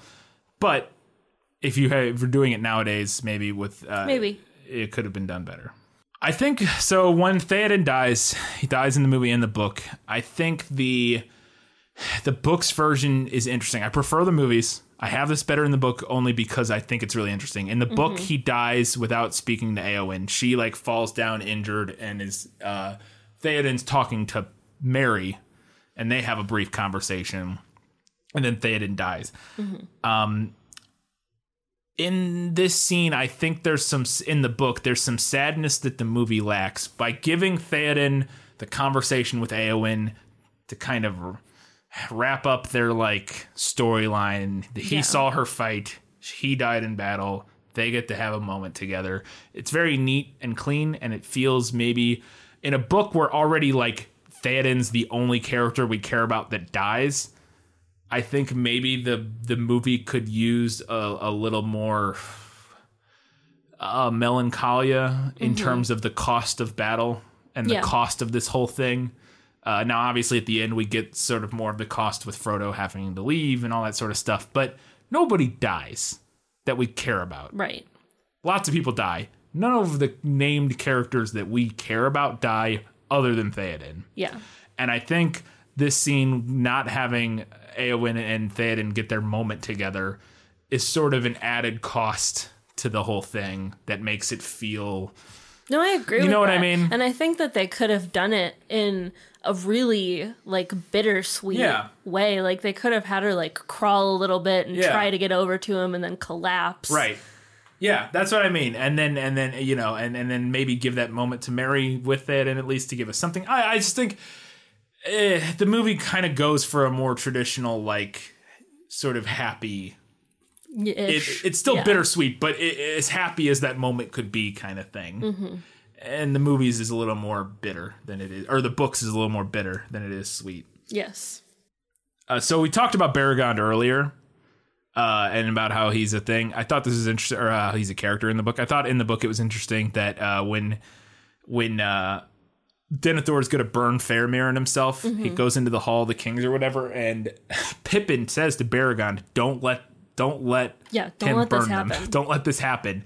And when we get back up, when Pippin goes and gets Gandalf and they get back up there, Baragond is like fighting off the servants of Denethor to keep that from happening. I thought it would be interesting to have that other person in Minas Tirith who's not Faramir or Denethor, but yeah, I like that scene in the book. I think it's interesting and adds another wrinkle to that scene, but I guess I get it. Actually, while we're here, I don't think we made a note about this, but I'm going to call this better in the book because the book does not have a scene where Denethor weirdly hallucinates a bad graphic of Boromir. Oh, yeah, that was weird. And that's so one of the things, the problems with the extended cuts of the movies is that some of the scenes that are extended scenes, and I feel like I noticed it more in this one than any of the other ones, that are the extended scenes, definitely didn't get the third, fourth, fifth, sixth pass on the CGI. Yeah, that like the main scenes get. So you get these crazy, beautiful CGI creatures like Shelob and Gollum that are just to this day, even on DVD, still look great, mind blowing. Yeah, still look fantastic. And then we have this moment where Denethor hallucinates Boromir behind Faramir, and it's the quickest rush job of a composite of Boromir into the background that looks like I did it in an afternoon, like not even an afternoon. It looks like I did it in like 10 minutes. Like they came and knocking on my. There's a cardboard cutout of Boromir, and then he starts moving, and it's moving around. It's not moving with the camera in a way that makes sense. It's like floating. It's so strange and so and it's poorly like a done. Weird like size and different distance in relation to Faramir. Yeah. Oh, it's so very weird much looking. Feels like an afterthought that they thought would be an interesting thing to do, and then they shot it and then they cut it, but they did the very rough first pass of putting it in there, and they were like, we're not using this, cut it. And then when they got to the extended edition, they're like, well, I guess we'll put that in. Should we fix it at all? Nah, like, ooh, it is not great. Not great. Another thing to kind of go back to Denethor trying to light everything on fire. Yeah. In the movie, we see Pippin pull Faramir off the fire. Yeah. Gandalf does this in the book, which I thought made a little bit more sense. Because he's a bigger, stronger person, potentially. I will say that the movie did it differently than I remembered, and so it's not as bad. In the movie, for some reason, remembered Pippin jumping up there and, like, lifting Faramir's body up and, like, jumping off of the pyre with them. It's not what happens. He just rolls him off of it, which... Okay, seems believable then. So I was like a little more okay with it and giving Pippin something to do in that moment. I just had this weird memory in my head of him like literally like fireman lifting Faramir up. He gets that mom strength, like when moms lift cars off their kids. Yeah, apparently. But I was like, okay, movie, never mind. I just somehow had this completely wrong sense of what happened in that moment. There is a great conversation between Legolas and Gimli when they're talking about if Aragorn becomes king, about how they're going to fix Minas Tirith. Yeah, after the battle's won and everything, we see these two like walking through the city, and Gimli's like, well, when Aragorn's king, I'll hire an entire legion of dwarves to come and make the stonemasonry so that it's more beautiful. And Legolas is like, well, I'm going to plant a bunch of gardens. Yeah. Gardens and better stone, which, okay, that's their characters, stones and trees. We get it. Pretty much. When they get to the mouth of Sauron at the gate, this happens in the movie, and we forgot about this. It's a deleted scene that we forgot about in the movie. Mm-hmm. It's in the extended edition. I knew they talked to the mouth of Sauron. I did not remember that he shows them Frodo's ring, Mithril. Yes. Which he does in the book as well. He also has some other stuff, but this is in the movie. It's interesting. I think it's better in the reason I haven't been better in the book, or that we haven't been better in the book, is because in the book we don't know what happened to Frodo and Sam. Mm-hmm. We don't know if they are in fact dead in the book. And now we can assume they're not. Yeah. But the book ends because this happens after Frodo gets taken away and seemingly dead, and then Sam goes, "Oh no, wait, he's alive," and is getting ready to go save him. But we now don't know what the result of that is.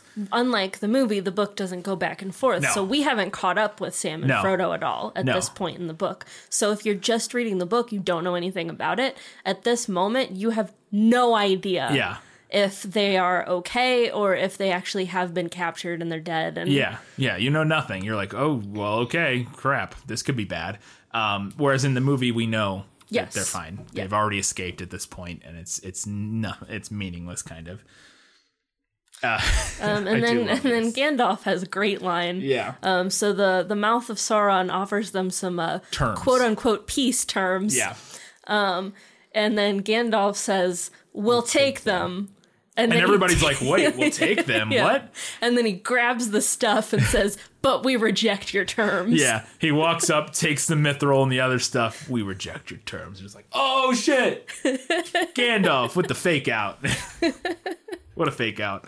Yeah, nothing like that in the movie. We just get Aragorn just cuts his head off in the movie, which is interesting, I guess. Oh, this is a thing that happens in the book that isn't, again, because we don't get the inner monologue of the characters. Mm-hmm. In the movie, in the book, we get this thing where Sam continuously, after he's trying to go save Frodo, because now we're back.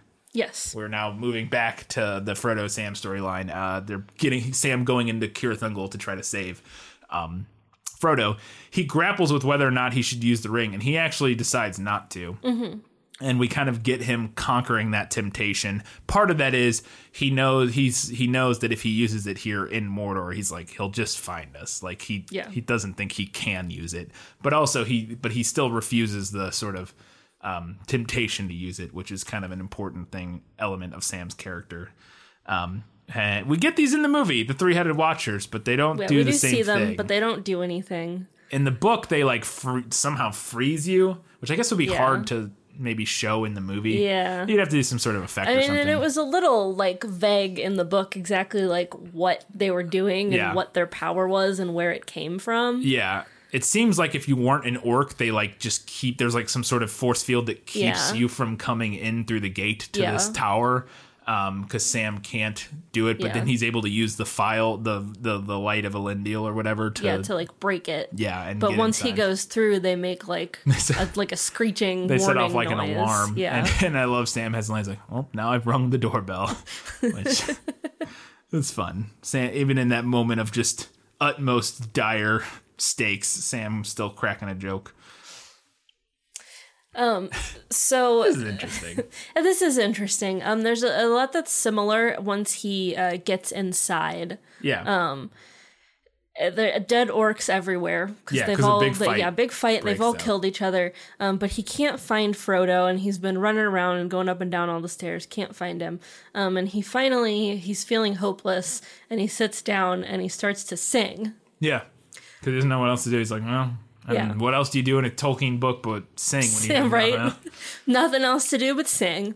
And that actually ends up being what saves the day, though, because like the one last orc who's there left in the place hears him and comes running, and he's able to see where Frodo is and how to get to him. Yeah, because the orc that comes thinks it's Frodo singing and goes to check on Frodo, and it turns out he had a secret ladder that helps him get up to the hold where Frodo is, and then Sam is able to follow up the ladder and save Frodo. I just thought it was interesting, and I thought it made a lot of sense for Tolkien for this moment that when all else is lost, he sits down, he sings a song, and it saves the day. I get why the movie didn't do it, but the power of song is could be Tolkien's subtitle for this whole series.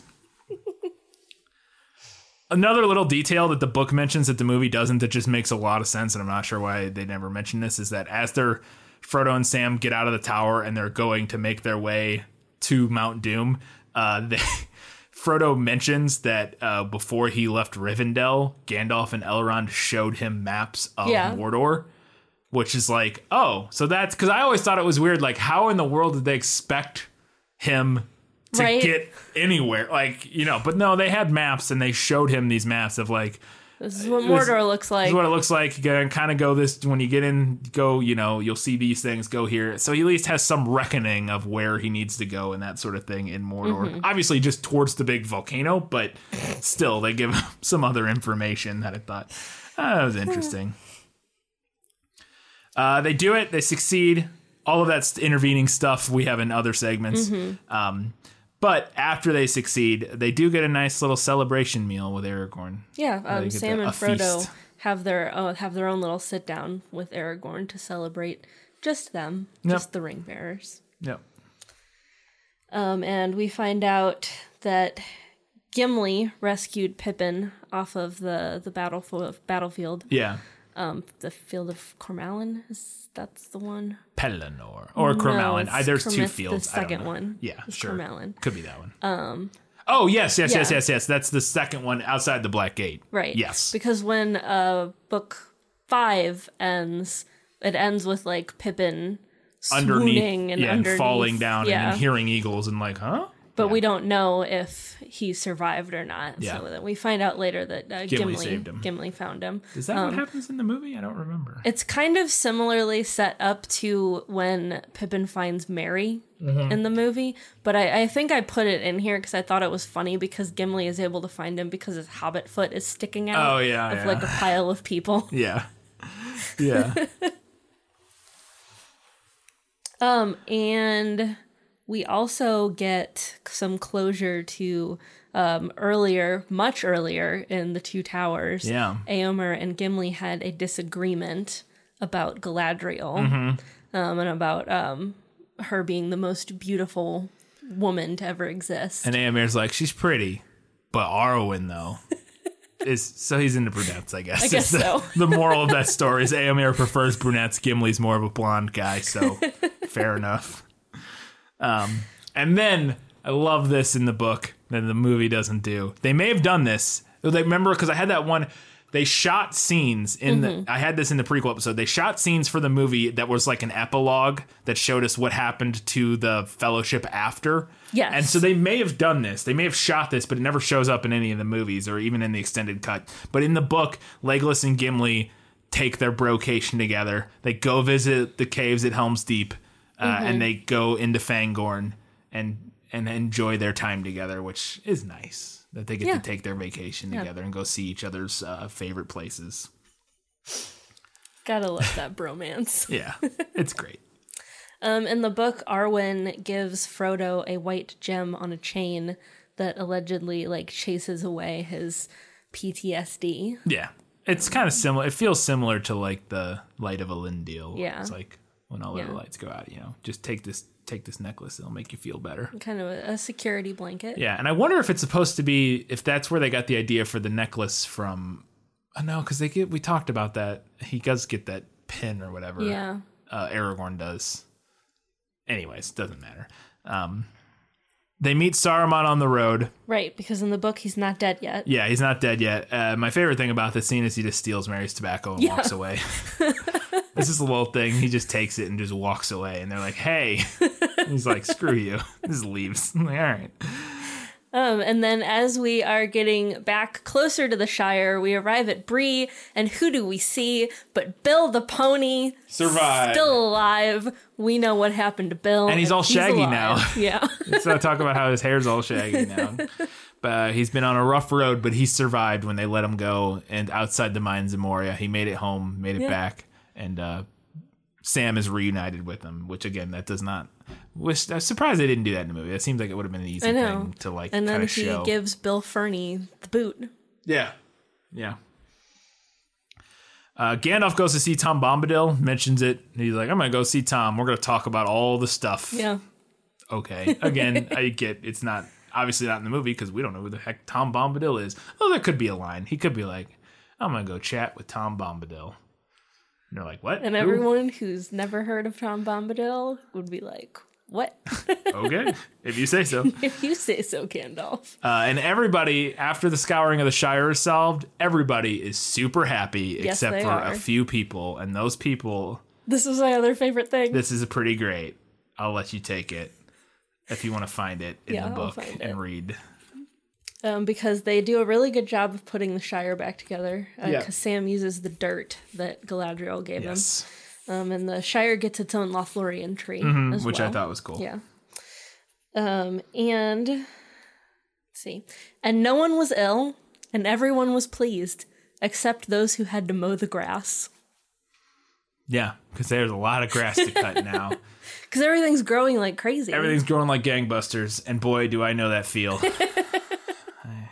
Cutting grass is not a lot of fun. But yeah, they it is funny. It was another one of those lines we laughed out loud at when we were listening to it. And finally, in the book, Bilbo has tried a lot of titles for his book series, and he crosses them all out. I don't know if you have the page there, because there's some interesting ones. In the movie, we just see the two titles that they land on, which is There and Back Again, A Hobbit's Tale, and The Lord of the Rings. Yes. Although it's longer in the book. It's not just The Lord of the Rings, but it's like the fall of The Lord of the Rings, I think. Okay, let's see. So here's all the titles. The title page had many titles on it, crossed out one after the other. So, My Diary, My Unexpected Journey, There and Back Again, and What Happened After. Adventures of Five Hobbits, The Tale of the Great Ring compiled by Bilbo Baggins from his own observations and the accounts of his friends. What We Did in the War of the Ring. Here Bilbo's hand ended, and Frodo had written, The Downfall of the Lord of the Rings and The Return of the King. Yeah, so it's actually longer. It's not just The Lord of the Rings, but still. All right, so that is where An Unexpected Journey, the first subtitle of the Hobbit movies. Yes. The Hobbit, An Unexpected Journey, that's probably where they got that from. Yeah. Unless it's mentioned in The Hobbit, which it might be. It might be. But anyways, that was all we had for Better in the Book. Lots of good stuff. Time for Better in the Movie. My life has taught me one lesson, Hugo, and not the one I thought it would. Happy endings only happen in the movies. So the movie makes a great choice. We talked about this before, but yes. To pull something out of Fellowship, which is Smeagol's backstory. Yes, the downfall of Smeagol. Yes, because we actually learned that Gandalf relays his entire backstory to Frodo pretty early in Fellowship. While they're still, before they ever leave, set out to Rivendell. Before he even sets out. But I think it was a good choice to move it here. Save it for us. Give it to us here in a moment where we're at a time where we've already met Smeagol, or we've already met Gollum. Guess we've met them both. Yeah. And so we kind of, and to give us this backstory to make us see this character that we already know in a new light is an interesting choice. I think it makes a lot of sense, as opposed to just having it front loaded at a time where we don't know who this character is or what any of this means. Yeah. Move it to the beginning of this movie. Really smart choice. The only problem I had with it while we were watching, I was like, I feel like Andy Serkis as Smeagol sounds maybe too much like Gollum already. Yeah, a little bit. Mainly only in comparison to how his friend Deagle sounds, or his brother or whatever. He sounds totally normal. He sounds like a totally just like any of the hobbits do, and then Smeagol still sounds mostly like Gollum, except slightly less like gargly and creepy, but not a lot. There's a weird thing in the book that didn't make any sense to me, is that after the treants attack Isengard, for some reason they wait like a couple days to flood it. Yeah. Which is like, in the movie, why? they just, again, this is at the end of Two Towers, we're going to have some of that here, where they go up and they just immediately pull the dam down and flood it. It's like, yeah, okay, sure, fine, makes sense. And I never understood why they did that. But now that was the only note I had from the Two Towers. But back to Return of the King. Because you know what's not in the book, Yeah. it's in the movie, Legolas and Gimli's drinking game. Yeah. Where we find out that Legolas can drink anybody under the table. Just Legolas things. Yeah, just Legolas things. A change I really like is that when he goes and attacks... Sorry, when Frodo and Sam are in Shelob's lair, in the book, we just realize eventually that Frodo has been stung. Yeah. After he kind of gets wrapped up and left on the ground or whatever. I don't even know if it's described as being wrapped up or not. I can't remember. But in the movie, we actually get to see Shelob sting Frodo, which I think just makes sense. Again, for whatever reason, the book just doesn't make it clear that that's what happened at first until we find out. I don't know why. It just seems weird. I just show us the movie again, and then I don't know. I think it just makes sense. The movie lets us have a goodbye between Pippin and Merry. Yeah, when Pippin sets off for Gondor. Yeah, and it's a very heartfelt goodbye that we don't. And it just seems to make sense to me. In the book, they just part without really saying anything to each other, which seems strange because again, they're like best friends. And it maybe played up a little more in the movie than even it is in the book, but I still think it just makes a lot of sense, and it really sets the stakes, especially because, and it also establishes even just a little bit more of their characters, where Merry is a little bit more mature than Pippin and sees what's going on, where Pippin's like, well, we'll see each other again, right? And Merry's like, maybe. And it's heartbreaking, but it also, it makes you go, oh shit, things are going to get rough. Yes. We also get more Arwen stuff in the movie, which we talked about a little bit. Yeah. This is a change that I really prefer in the movie. When Gandalf and Pippin show up to Gondor in the books, the beacons are already lit.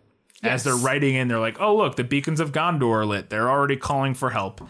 I think I prefer Denethor's stubbornness in the movie, his like refusal to ask people for help. I think it adds...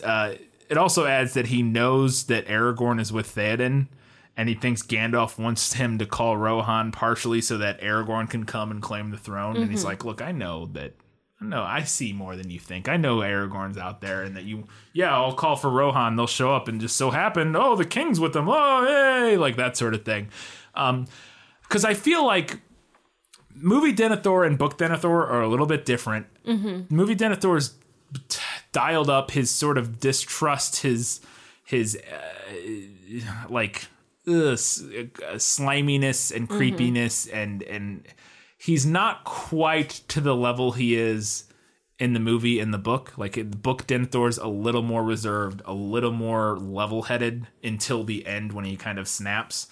Like I said, he does call for aid. He just asks Rohan for help. He both has the beacons lit, which we assume is probably to call the nearby people in. Yeah. And he also sends an emissary to Rohan later with an arrow to get them to help. And so I think that all just makes sense. I think I just prefer in the movie that he doesn't want to ask for help. Yes. It fits with his fatalist, like, there is no hope. What, you know, that's just who Denethor is. I think expanding that part of his character in the movie really works. And they do it with all the characters, but I think where they just kind of pick the thing that they are and dial that up. The only one I don't love it with is Faramir, really, but I like it with everybody else mostly. And so I prefer that he doesn't light the beacons. Plus, then Pippin gets to light them, and we get the dope-ass beacon lighting scene. Pretty dope scene. Where they're lighting the beacons from mountaintop to mountaintop. It's really cool. I also always wondered, if anybody knows the math on this, how long it would take to say, if you did that, if you had them spaced out on mountaintops or whatever, how long it would take if you lit the fire, like, say, 300-400 miles. I don't know how far it is from Gondor to Rohan, but let's say a couple hundred miles. Let's say like 200-300 miles. How long would it take after you lit that first fire for them to see it in the final place? I don't know. I feel like it would be quick. Yeah, I feel like, it could be pretty quick. But I never know. Like, assuming that everything went to plan and everybody was, like, waiting at their station. Yeah, and the fires lit quickly or whatever. Yeah. You know, they had, like, a good kindling and maybe, like, some sort of oil or something on them to make and them it really wasn't, go like, up. super foggy or Right. something. There's all kinds of problems. But let's say it's a clear day all across those 200 miles, which is not outlandish, you know, to have a clear day for a couple hundred miles. I feel like it could be less than an hour, but I don't know. I don't know, and I want to know. If somebody knows and can figure that out, let me know. There's kind of a funny-ish moment. It's just, again, with Denethor's character dialing up. It's a character moment for Denethor after Pippin swears his oath where he makes Pippin kiss his ring. Yeah. And it's just because Pippin looks at him like, wait, okay, sure, and then kisses his ring. It's just one of those things that's, I think, perfectly in character with movie Denethor and kind of with book Denethor, of just his sort of his obsession with his power and his throne, or it's not a throne, but kind of. But he wants it to be. He wants to throw his obsession with maintaining his rule of Gondor, and just those little things of, like, you know, that sort of weird little abuses of power that are meaningless, but also like, just why? Okay, sure. I really like that, and that's not at all in the book. I'm pretty sure I don't remember it, at least. We decided ultimately that I think we prefer and like, or at least like, the addition of Gollum tricking Frodo into sending Sam away. So that's a movie ad, like we talked about, and was that in the book. I think it makes a lot of sense. I think it falls perfectly in line with Gollum's character. Like, he doesn't like Sam. He kind of likes Frodo, and he knows he can, because Frodo has the ring. That's all he's interested in. He knows he can also kind of trick Frodo and maybe get him to get in the ring. I think it makes sense to have him sort of scheme to get Frodo to kick Sam out of there, because Sam's the only one who can kind of see through. Yeah, Sam's on to Gollum, and Gollum knows it. Yeah, so that whole storyline makes sense to me, and I also like that it gives Sam just another moment of heroism to be told to leave by Frodo. He's given an excuse to not go through with this. He's given an excuse to go home, basically. Yeah. Frodo said, nah, get out of here. I mean, if he was a lesser person, he could have been like, all right, fine, and just, you know, taken off back to Gondor, or, you know, back home to Rivendell or whatever.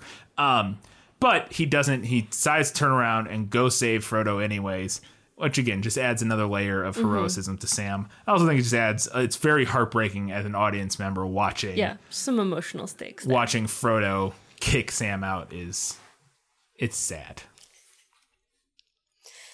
So in the book, okay, in the movie, let me preface it with this: we have Elrond bringing the sword reforged. Endril, Flame of the West, reforged from the swords of Narsil.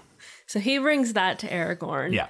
In the book, the Rangers bring him a standard, a battle flag. Yes, because he already has the sword in the book. Yes, which was made by Arwen. We prefer the sword.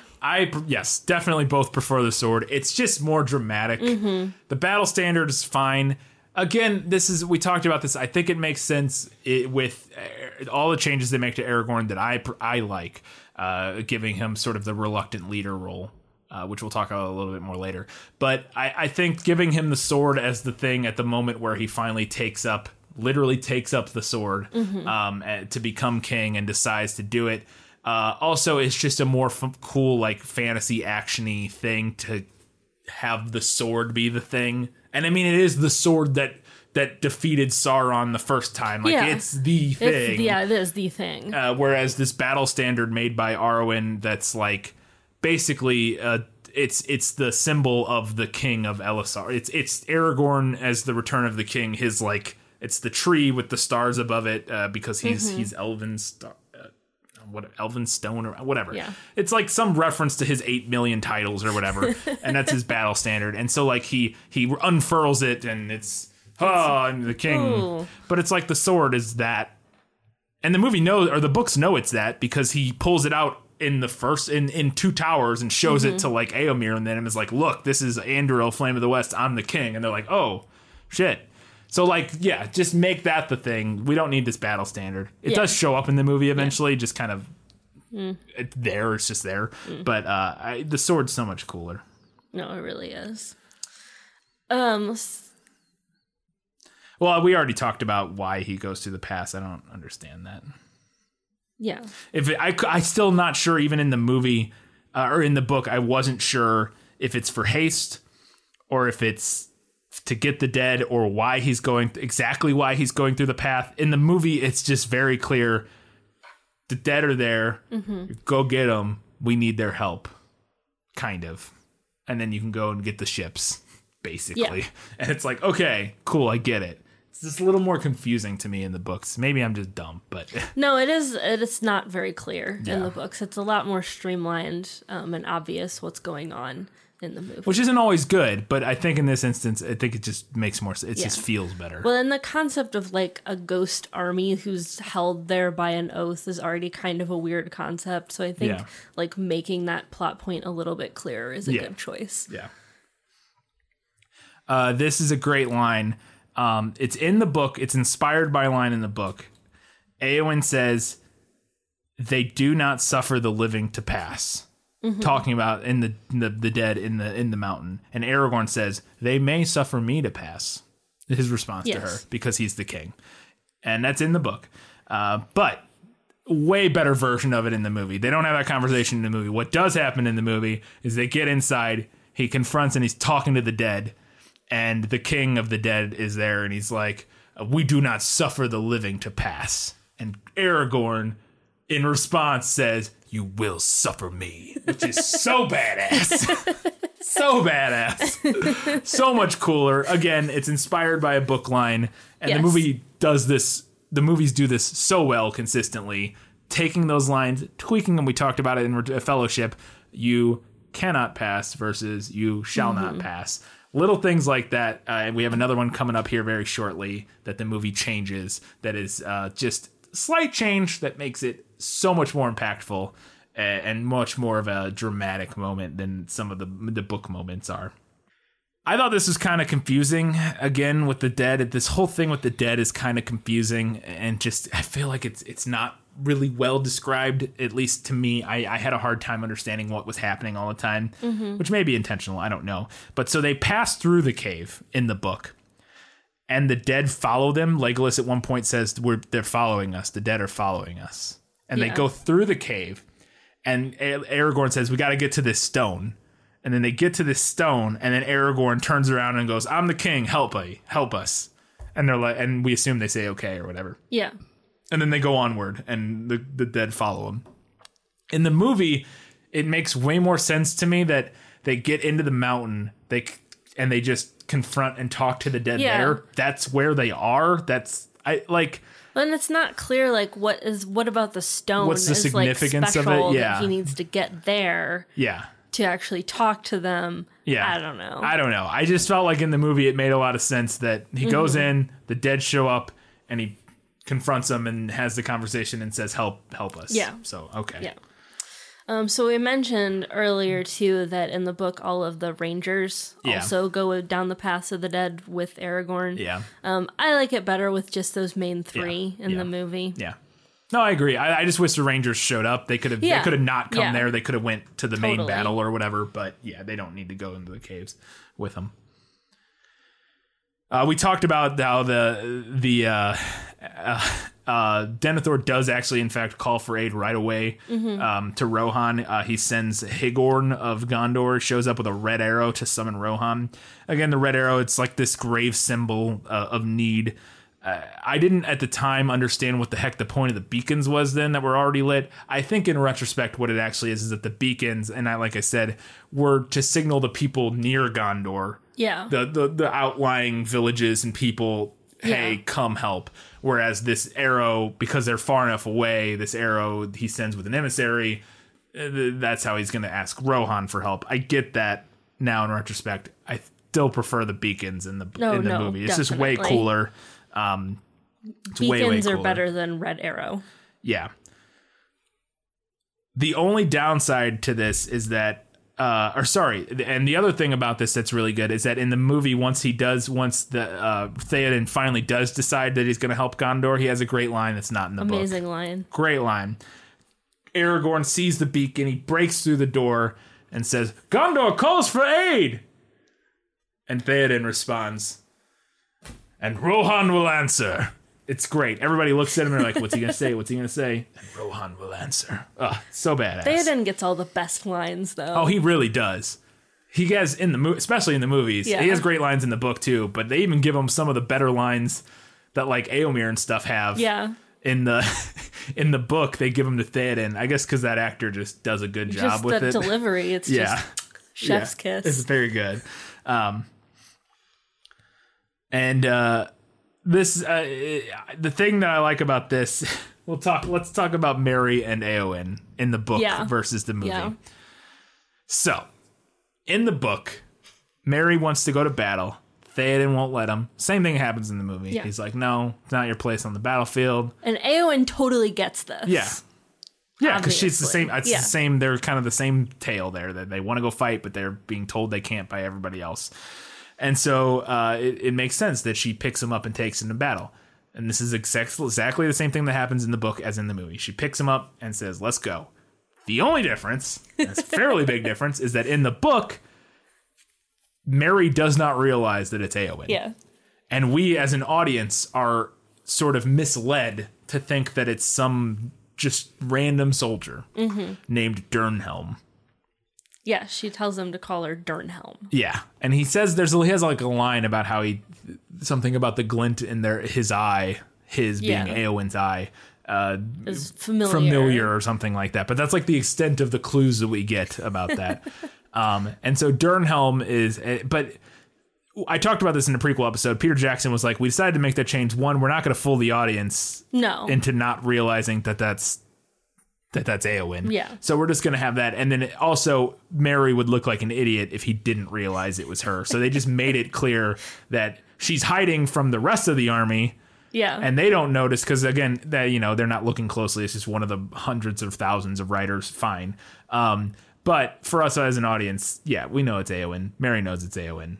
Moving on. And I think that makes sense because otherwise Merry's a giant idiot. So Denethor asks Pippin to sing. Yeah. And we get the same line, right? Yeah, very much. Yeah. He asked Pippin to sing he does this in the book and the movie. He says, do your people have songs? And Pippin says, yes, well enough for my own people, but we have no songs fit for great halls or evil times, which is what he says in both. So the difference here is that in the movie he actually does sing a bit for Denethor. And then there were a couple of things here that are just like really cool, like the way this is shot. The scene is kind of brilliant, I think, and one of the better just done scenes in all of the movies in terms of the sound mix, the editing, everything about it, because we get Pippin starts singing this kind of sad sounding song, and this is right as Denethor sort of orders Faramir to go try to take back Osgiliath. And we're interspersing these cuts of Faramir and all of the army, the whatever soldiers he's mustered to go with him to try to take back Osgiliath, running towards Osgiliath. Yeah. And Pippin, like the only sound effects we're getting are Pippin singing, some hoofbeats, and the sounds of Denethor eating. And it's like him chewing and chomping on stuff, and it's gross. But then there's this sad song that Pippin is singing over it, and then you have the hoofbeats of the impending sort of doom of this, and you can see it on all the soldiers' faces. And you get some of the, and then we cut and you see the orcs in the city. We see like one orc, and then it cuts back, and then we cut back to the orcs, and there's like dozens of them. Like the archers pull up their bows, and then it finally cuts. You hear all the bows go, and then it cuts back to Denethor right as he takes a big bite of a tomato or something, and the juice runs down his chin. And it's red, but we don't see the outcome, but we know what happened. It's just brilliantly done filmmaking. It's one of my favorite. It's not, I mean, there's so many scenes I love in all these movies, but in terms of just the mastery of how that scene is edited and mixed and everything about it, I think is so good. And I love so much about it. And apparently it wasn't even going to be in the movie until one of the writers was like, hey, Pippin, that actor can actually sing. We should do something with him singing. And then, boy, one of the best scenes in all the movies came out of it. So there's a little bit of a difference between the book and the movie when Faramir comes back, quote unquote, dead. Yeah. There's a battle in the book that the movie cuts, which I think makes a lot of sense. Yeah. To cut a battle there. It's like this big epic retreat. Yeah. From Osgiliath.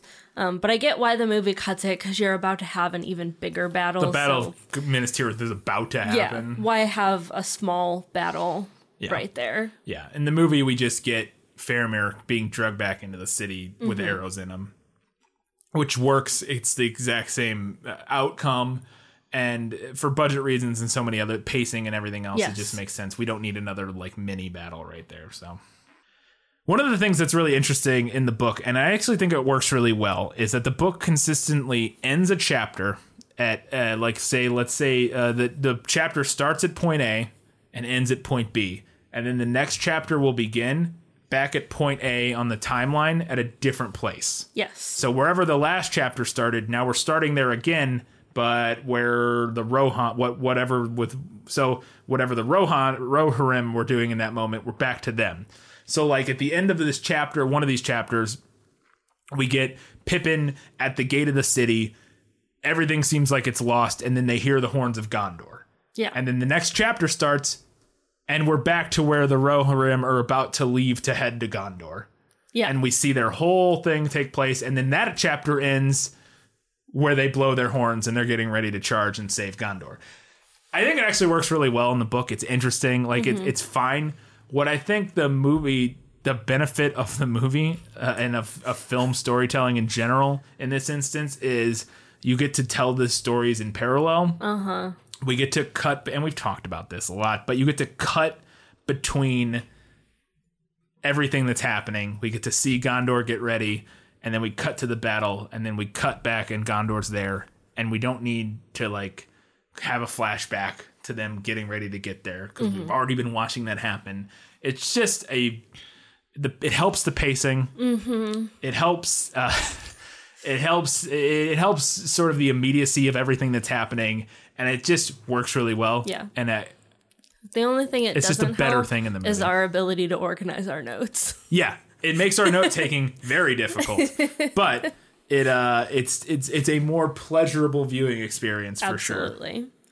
And you mentioned it, but the movie makes a decision to cut Rohan's whole trek over to Gondor, which was a good choice. I think we talked about the Wozes. That's maybe the only potentially unfortunate loss there. Yeah, and that's potentially with a capital P. Yeah. Because they are messy. But yeah, I think that was a good cut, an economical cut that makes sense. Yeah. So we get the big speech when Rohan gets there, and it's like identical in the book as it is in the movie. It's fantastic. But the biggest difference is that in the book, Éomer gets one of the best lines of it later. So in the book, Theoden's big speech before they go into battle. He says, "Arise, arise, riders of Theoden. Fell deeds awake, fire and slaughter. Spear shall be shaken, shield be splintered. A sword day, a red day, ere the sun rises. Ride now, ride now, ride to Gondor," which is word for word the speech he gives in the movie. The only difference is that he also says, "Ride now, ride for ruin and the world's ending," which is a fucking badass line. And now that is in the book, but it happens later after Theoden dies. Éomer leads another charge of like, because they're all fired up that their king's dead, and he like leads a freaking like crazy charge into the enemy, and he says it then. And I think just giving it to Theoden in that moment, that's having like it in that moment when they're all lined up and waiting for the battle to start. It's the coolest moment. I still got chills in the book in that moment, listening to it. I got the chills that I get watching the movie when he's giving that speech, because the guy doing the audiobook does a great job with it. And I still got those chills that I get in the movie, but no ride for ruin and the world's ending was a mistake, because Theoden crushes that speech. Something that happens in the movie that I had actually never noticed I didn't either about before this. that This I is thought interesting. I thought it was an interesting, like, kind of cool detail to add. When Éowyn and Merry are riding around the battlefield and everything is just super chaotic. She rides under an Oliphant. And he watches her take her double swords and slash the knee tendons out, and that's what brings it down. And then later on, he does the same thing to the Witch King. So he watched her do that and was like, aha, and learned. It's a brilliant observation that I never noticed either, and I didn't even think of it this time. You brought it up, and I was like, oh, that's really clever. Because, it's Merry's not he doesn't know how to fight. Yeah, he doesn't know how to fight. And so seeing her bring down this much larger opponent, he's like, oh, in this moment where because this is what happens in the book. He does that in the book. But there is no setup in the movie of her doing this to an Oliphant or anything like that. But in the book, he does stab her, the Witch King in the back of the knee, which causes him to fall down, like exactly how it does in the movie. But yeah, I thought that was an interesting observation that he sees that and then does the same thing. Oh, I can take him out at the knees. Right in the knee. Boom. I'm already at knee level. It's perfect. It's perfect.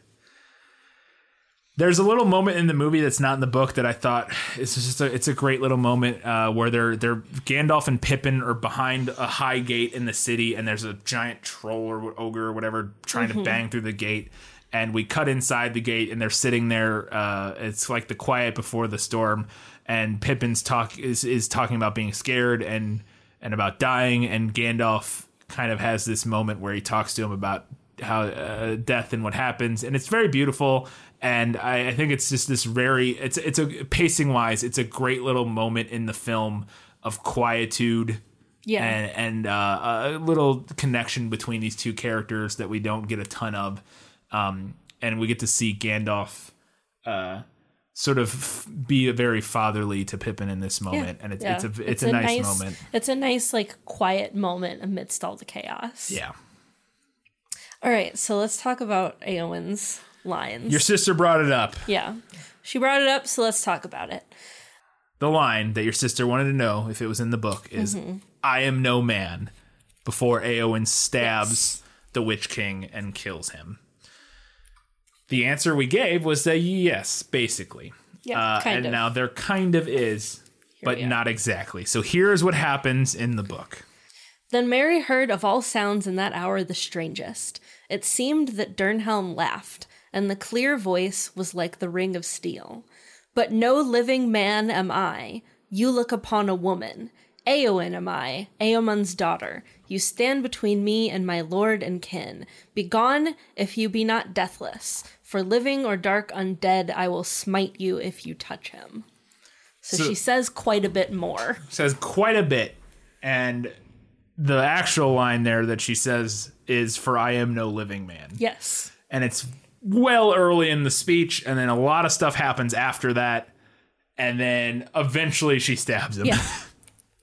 And the movie's version, again, the movie just almost always do a good job of this, of taking that moment and amping it up just and trimming all the fat of it, and just giving us the best moment of it, where no man can kill me.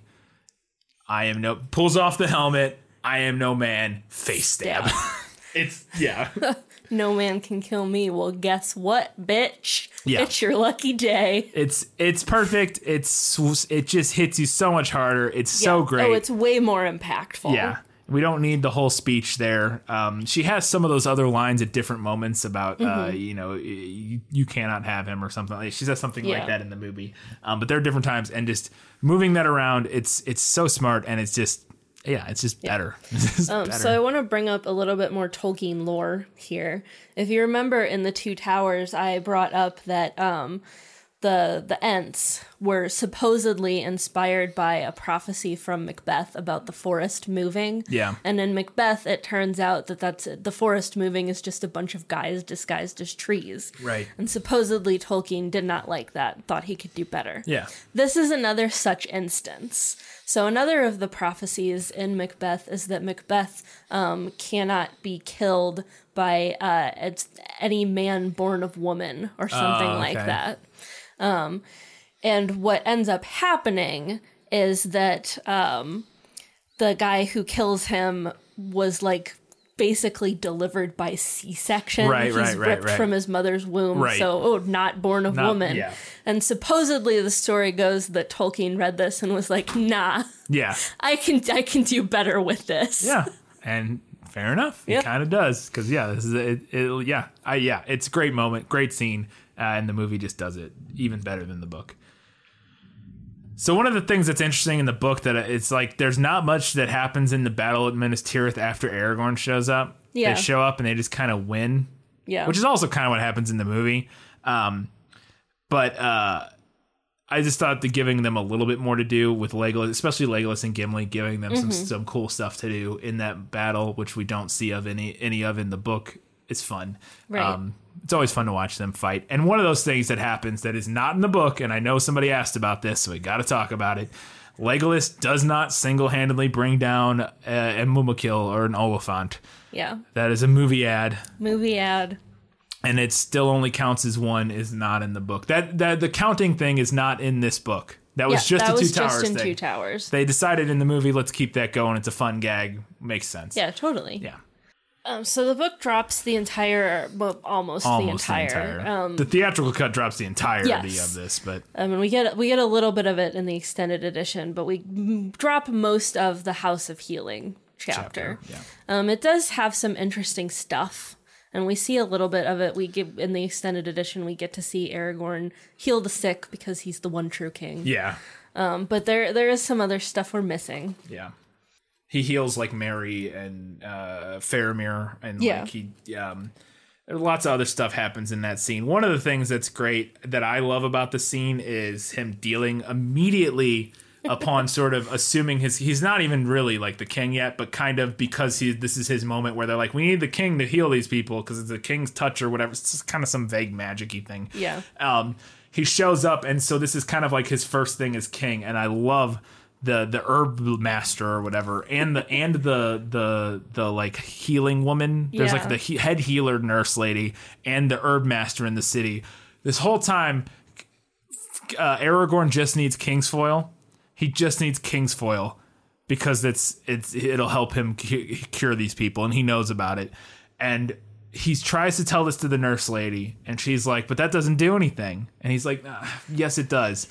And he's like, do you have any? And she's like, I don't know. I'll go ask the herb master. And then the herb master shows up, and he's like, I need Kingsfoil. And the herb master's like, well, that doesn't do anything. And he's like, oh, I just need Kingsfoil. And I love it. Just feels like kind of this great, like, immediately the bureaucracy that Aragorn is going to have to deal with as the king, of just like everybody questioning everything he's saying, and just like, oh my God, just bring me some motherfucking Kingsfoil. I'm the goddamn king.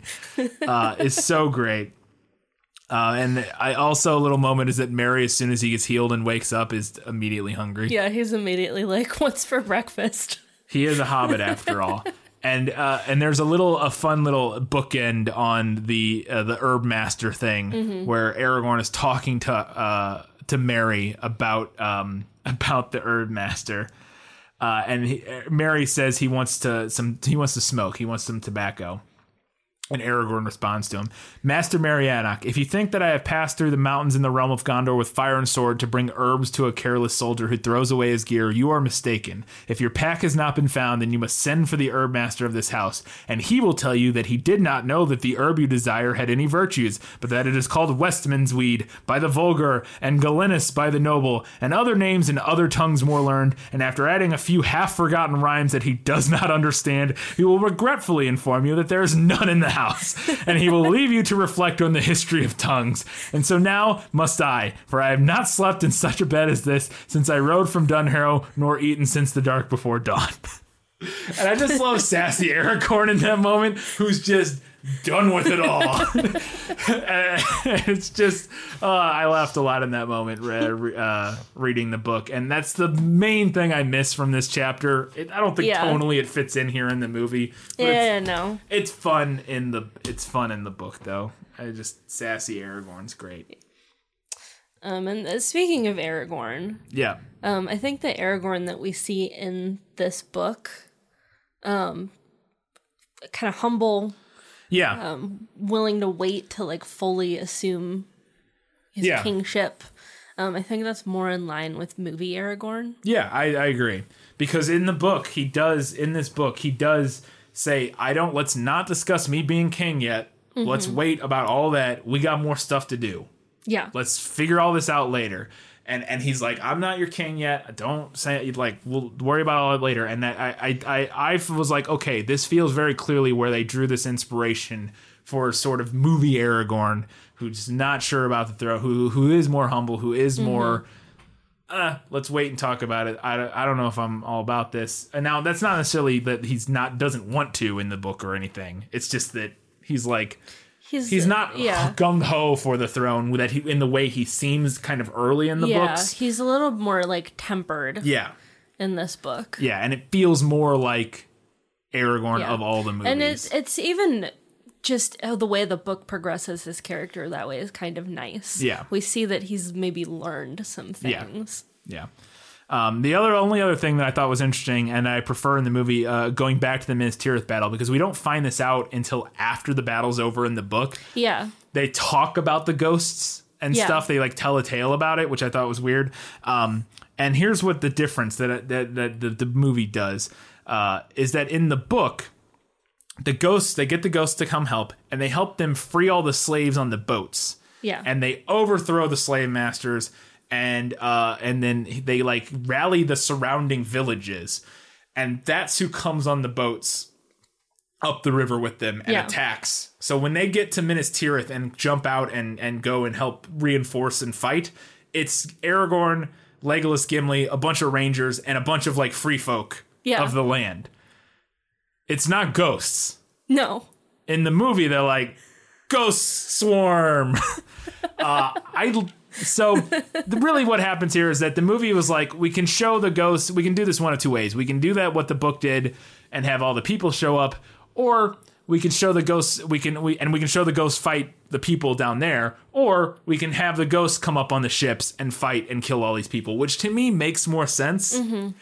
Also, it's a cleaner ending for that, because when you get to the end of the battle, you just get to have the ghosts kind of like scrubbing bubbles away, off into the ether. Yeah, well, and they get to have them just kind of rush through the city and like save everybody. It's all good now. Whereas, like, if you just have like a couple thousand more people there to help fight, we still have a whole battle to settle. Yeah. So I think that was a smart switch for the movie to just kind of wrap that up. We got other things to get to. No, I agree. But yeah, it is a difference. Yeah, because it was funny listening to it too, because we got through the battle and we were like, well, where was the ghost army? Yeah, they didn't even mention the ghosts at all. Yeah, and then way afterwards, we were like, oh, because they weren't there. Yeah, he releases them after they help him free the people on the ships and that sort of thing. And it's like, and maybe there's a joke to that in the movie where Gandalf's like, are you sure you want to release them, lad? They're good in a pinch or whatever. because in the book he releases them really early, and they could have used them on the battlefield at Minas Tirith, whereas in the movie he releases them after that, where they also feasibly could have used them at the Black Gate. But Aragorn's a man of his word, so that he is. Gimli has a great line that's not in the book before they leave for the Black Gate. Yeah. They're talking about their plan, and he's like, certainty of death, no chance of success. What are we waiting for? Yeah, not in the book. So good. It's very Gimli. Aragorn's speech at the Black Gate is not in the book. He doesn't have a speech at all before they fight. They talk to the Mouth of Sauron, all that stuff goes down, he gets back, and then they fight. No speech whatsoever.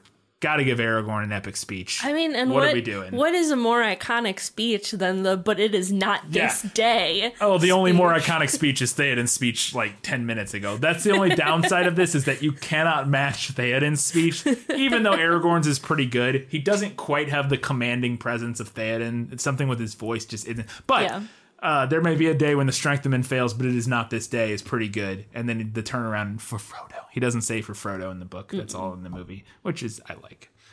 And then Legolas's tearjerker line. God. What about side by side with a friend? Yeah, Gimli. I never thought I'd die side by side with an elf. And how about side by side with a friend? Not in the book. Oh, God. So good. Complete movie edition. Cutting back to Frodo and Sam's story, we actually get a lot of this that I didn't realize and didn't remember. So in the book, after they leave the Tower of Cirith Ungol, we get to see a lot of their journey to Mount Doom. Yeah, we spend a lot of time traveling through Mordor. In the theatrical cut of the film, we go leaving Tower of Cirith Ungol and then like at Mount Doom. Yeah, they were right next door to each other, you guys. Yeah, they just kind of, and now we're there.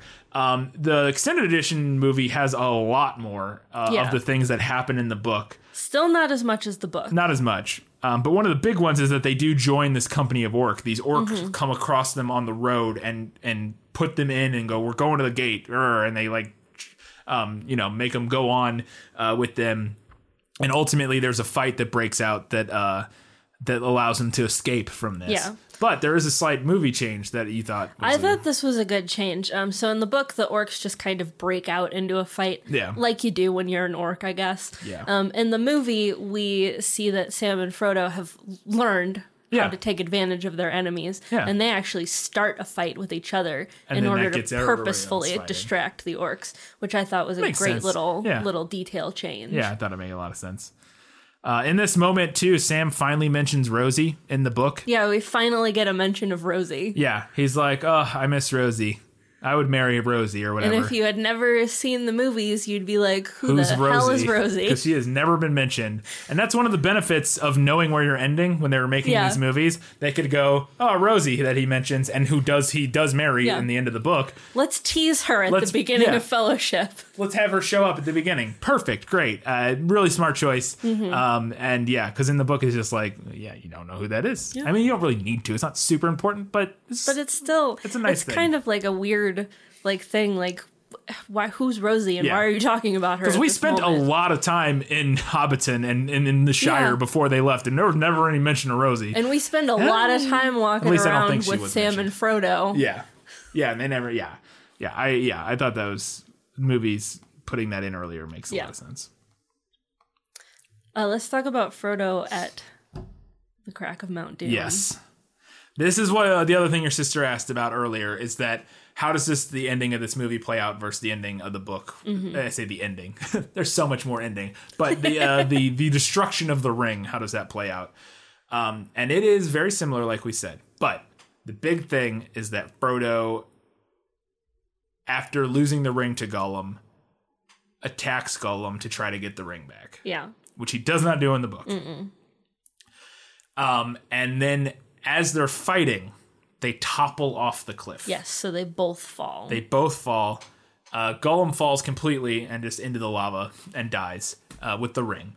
But the ring kind of stays floating on some like cooled magma. So it's sitting there still, not destroyed yet. And Frodo's hanging on the edge of the cliff. And this is another Indiana Jones and the Last Crusade thing, kind of. That's interesting. But and Frodo's sitting there, and the thing I like about this movie, Ed. So I know some people probably prefer the book ending where Gollum, in his happiness, just sort of slips and falls, and sort of the message of, and that's that. And there's sort of an implied message there of be careful what you wish for, kind of thing, of like the fool's gold of the ring, and the happiness when he gets it, and it leads to his demise. The movie, though, I think the way they do it is interesting. Yeah. Now, what I like about it is that I feel like it shows Frodo having hope. Yeah. In the end, he has hope still. Yeah. Because he reaches for Sam. Yeah. At that moment, he doesn't just let go. He doesn't let go. But he does choose to let go of the ring. Yes. Which is something we don't get in the book. So he doesn't just fail. I think that's the big thing for me. Yeah. Is that, so as much as this tale is Sam's, and even Tolkien has said that Sam is the hero, quote unquote, I think it's important that Frodo doesn't just fail. Yeah. Which in the book, he just fails. Yeah, he does. He gets there. His outcome is exactly, now you can argue, I'll accept this, that he doesn't fail in the sense that his mercy to Gollum throughout the series is what allows Gollum to be there. Yeah. So his mercy does kind of save the day. You see what I'm saying? Like, if he had Gollum killed at any point, there's that argument to be made. So I get that. But in this moment, Frodo's will fails in the book, and he just loses the ring, and Gollum falls off, and he gets no chance to have any sort of success or any sort of to win at all, really. And I say win is not the right word, but in the movie, when the ring is laying there in the fire about to burn, if Frodo was truly gone, if Frodo truly was lost to the ring completely, he would just let himself fall. Yeah, he would throw himself into the lava. He would throw himself into the fire after it. But in this moment, he doesn't. He lets it go. He turns and he grabs Sam's hand. He reaches for Sam and grabs his hand. And they pulls him out. And that is that final moment of him giving up the ring that I think at least gives him a little bit of... the movie does a little bit of having your cake and eating it too there, of him failing but also not failing. But I think it feels good, and I think it works really well. And it's also exactly the ending of Indiana Jones and the Last Crusade. So I just realized that. Indiana falls off a cliff, is hanging there. The Grail is below him on a cliff ledge. He looks at it and he wants to try to grab it. And his dad is like, no, let it go, Indy. And then he reaches up and grabs his dead hand, and his dad pulls him out, and the Grail falls into the abyss. And it's literally that ending. I honestly forgot that is like exactly the ending. It's kind of interesting. So yeah, that's the big difference there. I do think I prefer the movie version slightly. Yeah. In the book, Gwaihir the eagle talks. It's weird. I don't like it. It is a little weird. But the eagles fighting the Nazgul, I thought was a fun movie ad. Yeah, that makes sense. Yeah, they show up and the Nazgul are there, and they're like, bah, and we get like dog fighting. It's cool. I mean, if the bad guys have an air force, the good guys should get an air force. Yeah, an air force. Yeah. There's a part in the book. It's not a whole chapter, but it's part of a chapter where the Fellowship gathers together after everything and they share their stories. It's nice in the book. It's unnecessary in the movie. We get to see them hugging and smiling and laughing for no reason. Yeah, it's fine. It's like, okay, they're happy. And we all know the tale of each other. We don't need that recapped. It's Moving on. There's more singing in the book that's not in the movie. Yeah. Legolas sings about something. Yeah, thanks, Legolas. Good job. There's a romance novel chapter in this book. Just after the ring's destroyed, Tolkien's like, I'm going to try my hand at writing a romance novel for a chapter. It's like the second half of the House of Healing chapter is all about Faramir falling hard for Éowyn. Yeah. That shield maiden, hot blonde lady. Yeah. And there's like the descriptions of them standing on the battlements with the sun setting and the wind in their hair staring into each other. It's very romance novel. It really is. which is interesting. It's interesting. One thing that I did think was funny in that chapter was that Faramir doesn't know how to talk to Éowyn, so he like goes to Merry and he's like, "So what can you tell me about your friend?" Yeah, yeah. And one of the things that the book does that I thought was gross, that the movie doesn't do, is that the book is basically says like Faramir comes to her and is like, "Hey, you can stop being a shield maiden now, and you can just be my wife." Yeah, because we're in love. We're in love, and she's like, "Okay," and it just feels like, wait, the whole point of this whole thing, the whole time, is that she gets to fight. And she doesn't have to be put in the baby. Don't want to be put in the corner. And she's not just like a house maiden. But ultimately, the thing that brings her happiness in the book is that she gets to be a wife. It's a real gross message. Yeah. And I love Faramir and Éowyn. Yeah. I do.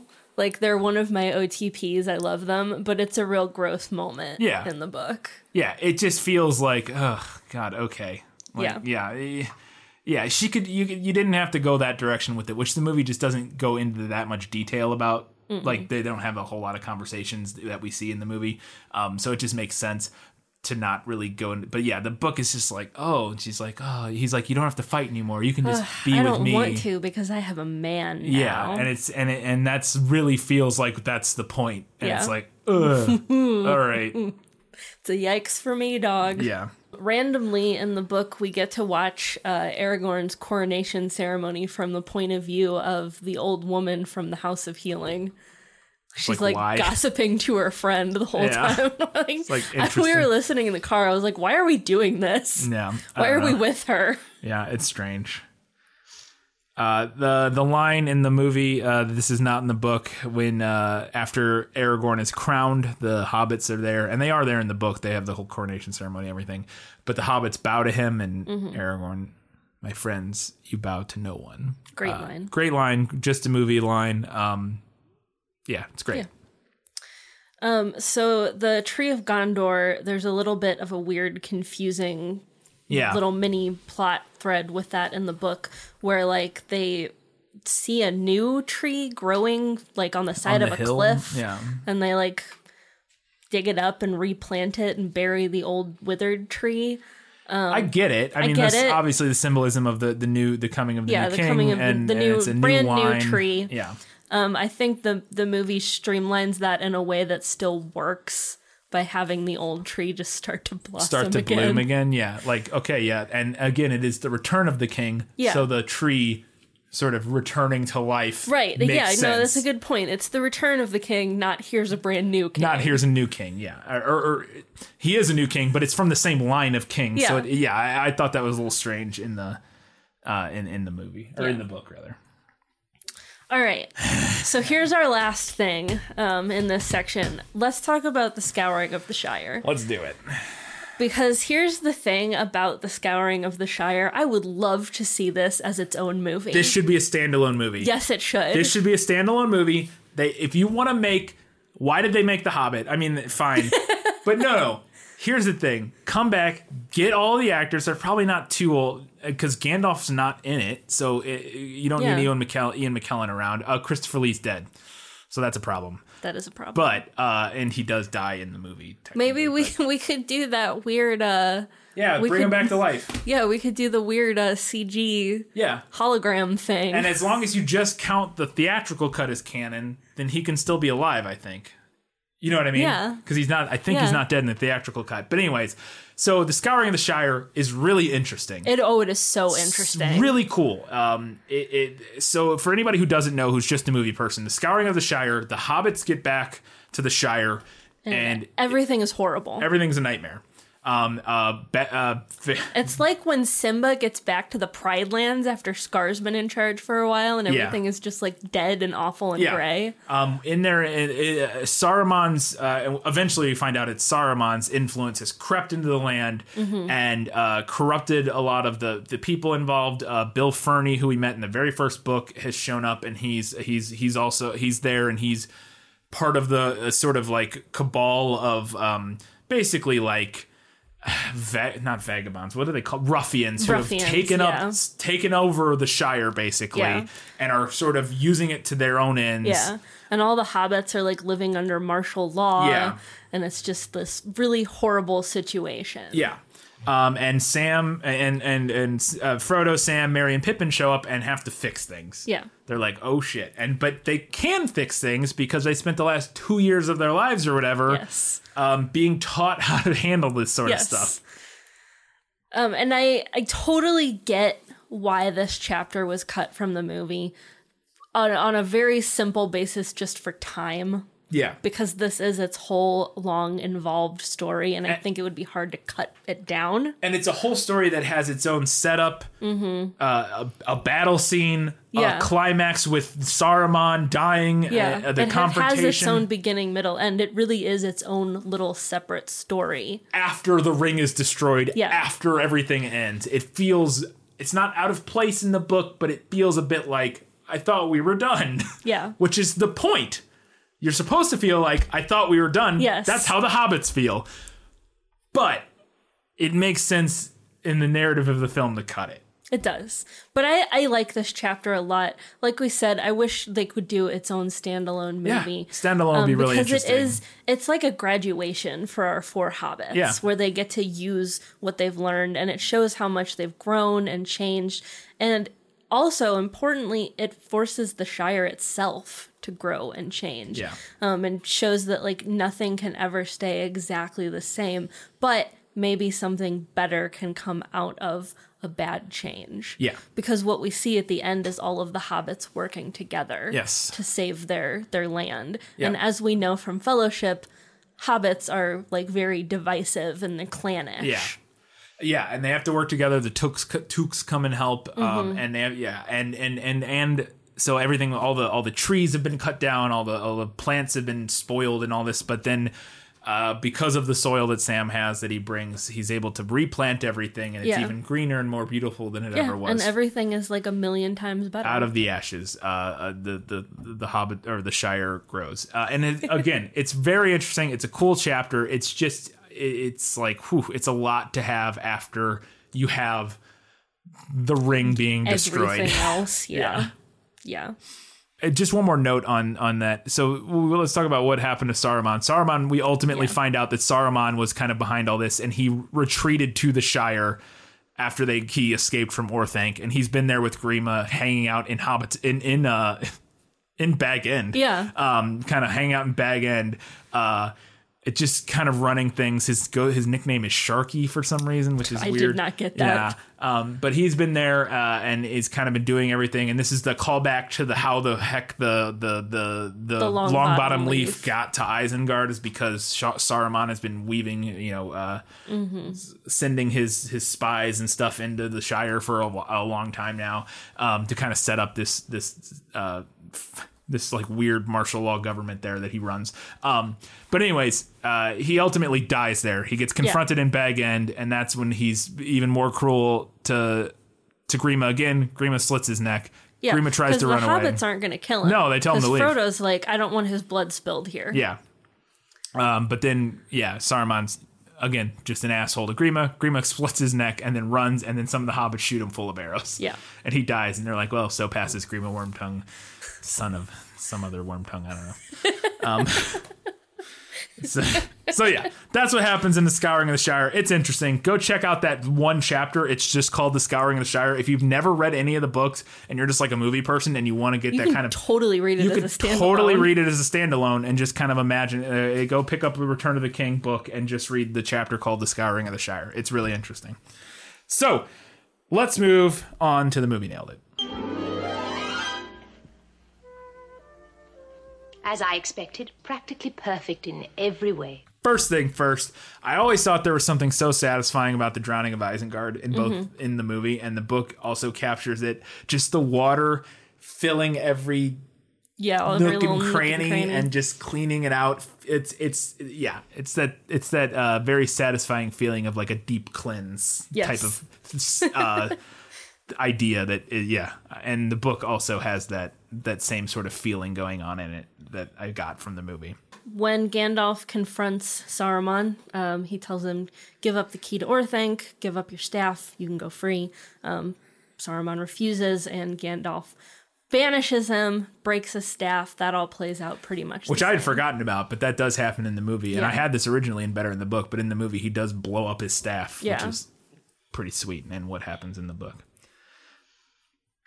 Pippin stealing the Palantir in the middle of the night and staring into it is like identical in the book as to what happens in the movie, down to Gandalf's eyes not being fully closed while he's sleeping when he comes across him.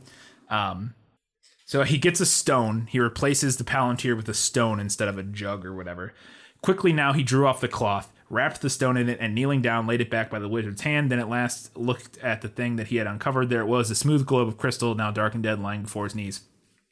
Pippin lifted it, covered it hurriedly in his own cloak, and half turned to go back to his bed. At that moment, Gandalf moved in his sleep and muttered some words that seemed to be in a strange tongue. His hand groped out and clasped the wrapped stone, and then he sighed and did not move again. So again, that's what happens in the movie. And then Pippin sat with his knees drawn up and the ball between them. He bent low over it, looking like a greedy child stooped over a bowl of food in a corner away from the others. He drew his cloak aside and gazed at it. The air seemed still and tense about him. At first, the globe was dark, black as jet, with the moonlight gleaming on its surfaces. They're outside in this moment in the book, and they're not in Edoras in the book. Then there came a faint glow and stir in the heart of it, and it held his eyes so that now he could not look away. Soon all the inside seemed on fire. The ball was spinning, or the lights within were revolving. Suddenly the lights went out. He gave a gasp and struggled, but he remained bent, clasping the ball with both hands. Closer and closer he bent, and then became rigid. His lips moved soundlessly for a while. Then with a strangled cry, he fell back and lay still. The cry was piercing. The guards leapt down from the banks. All the camp was soon astir. So that moment of him grabbing on the ball and writhing around, and it struck me reading it that's exactly how I imagined, or exactly what actually happens in the movie. Minas Tirith is identical to what the description is in the book. Like, I'm not going to read the whole thing, but it's all of the gates going up, the different levels, even the big stone thing that comes out is described in the book that like pierces out from the middle at the very top level. The gates being offset as they go up, it being all white, the tree at the top, everything is like identical. And again, a lot of the people, the guy who did a lot of the art for the movie is a guy who also drew a lot of the art in the books. Alan something, I think. I can't remember his name now. So yeah, it makes sense that it's kind of exactly what the book says, but it is. Denethor with a broken horn in his lap. When they find him in the hall, he has Boromir's horn. And one of the things I thought that was interesting, though, when I was reading this book, is that I felt like I was reading movie Denethor into the book version of him more than I should. I had a hard time divorcing the movie Denethor and like his creepy, like manipulative, greedy, like self-important version of him. I kind of could only see that in everything the book version said, even if that maybe wasn't the intent potentially. Yeah. So it kind of colored my version of book Denethor, I feel like, maybe more than any of the other characters. So yeah. But Pippin does pledge his services to him. He does. Sam and Frodo see the beheaded statue with the flowers growing on it. King has got a crown again. Yeah, we mentioned that in an old episode, but yeah, it does happen. And when they get to Minas Morgul, there's a moment where lightning and flames leap out of it, and this is that moment where Gandalf sees it from Minas Tirith, and they're right outside of it, and the the lightning strikes and the flames shoot out of it. And then there's a cry of the Ringwraith or Nazgul or whatever, and then the gates open and the army marches out. It's all exactly what happens in the book when they're right there, and it's also what happens in the movie. The only difference is that the bridge is white in the book, and I feel like it's black in the movie, but it doesn't matter. Yeah. It doesn't matter. Frodo and Sam talking about Tales. Yeah. This was from the end of the Two Towers movie, but it happens in this book. And particularly the moment where Frodo says, well, you left out the part about Sam. I want to hear more about Sam the Brave or whatever. He says that in the book. And that's the end of Two Towers. Yeah. Gollum and Sam's confrontations, where Sam kind of he accuses Gollum of sneaking, and then he tries to sort of kind of apologize. Yeah. And he's like, what were you up to anyway? And Gollum says, sneaking. Yeah. Have it your way then. Yeah. I think that actually was at the end of Two Towers. Yeah. But in it the book, does, yeah. in the book, but it does happen in this movie. Like, and it's almost the exact same lines, I think. Yeah. It's very similar. Like we said earlier, your sister asked about Sam and Shelob. It's almost identical. He attacks her. He does dual wield though, which again, not there. But all that scene is very similar to the movie. And then Gandalf has a great line after the lights go up. I think it happens in a different place, but he does say the board is set and the pieces are moving. I think the movie version is slightly different, but it's very similar. Yeah. And it's one of those dramatic Gandalf like the board is set and the pieces are moving. Pippin has a line, and I'm fairly certain this is in the movie. It has to be. I know it is. When he's sitting there talking to Gandalf, he says, I don't like battle, but waiting on the edge of one I can't escape is worst of all. That line's from the book. Yeah. He says that to Gandalf in one of the night before the battle at Minas Tirith. This is the thing I thought was interesting. Sorry, I'm taking a bunch in a row here. I just wrote all these notes. I thought the juxtaposition in the book that wasn't as apparent to me just having watched the movie, but definitely was reading the book also, is the juxtaposition of the relationship between Pippin and Denethor and Merry and Theoden, because they both pledge their service to these kings. But Theoden is actually an honorable, good man who respects him and at times is like, you can't help us on the battlefield. He's not entirely not dismissive of him, but he does. You can feel that there's a genuine love and affection for Merry there, whereas Pippin is in the service of this guy who doesn't care about him and who doesn't take him seriously at all and kind of laughs off his service and that sort of thing. Whereas Merry or Theoden has maybe potentially realistic. Expectations of what Merry's capable of and say on the battlefield potentially. He does at least really respect Merry and does treat him well as opposed to Denethor. Yeah. Gimli's line, an elf will go underground and a dwarf dare not. Yeah, when they're going to go to the Path of the Dead. I always thought that was funny in the movie. But yeah, it's right out of the book. Yep. Yeah, Gimli says the same thing. And the Rohan encampment with the winding trail up the mountain is described in the book. And it was like identical. Yeah. It goes back and forth up this mountainside, and then it gets to this like clearing at the top, and in the side of the mountain, it's identical, overlooking the big encampment. I was like reading this time, I was like, that's exactly what you see in the movie. Yeah. They give a line that Theoden has in the book. It's a great line. Theoden says it in the book right before they're about to ride to Gondor. He says, so we come to it at last, the great battle of our time. Gandalf says it in the movie. Yeah, but still, it is from the book. It's from the book, and it's a great line. They just change who says it, which they also do a lot in the movies, as they move around lines to different people. The part where Theoden orders Merry not to come to battle, that whole conversation is basically identical. Yeah. And we talked about Denethor asking if Pippin can sing. The dialogue there is exactly straight out of the book. And I also thought the movie does a good job of capturing Pippin's like gloom while he's in Minas Tirith, where he's like so out of his element. Yeah.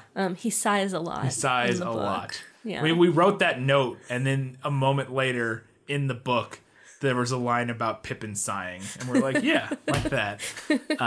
But yeah, he does. I think the movie really does, and the actor does a really good job portraying sort of his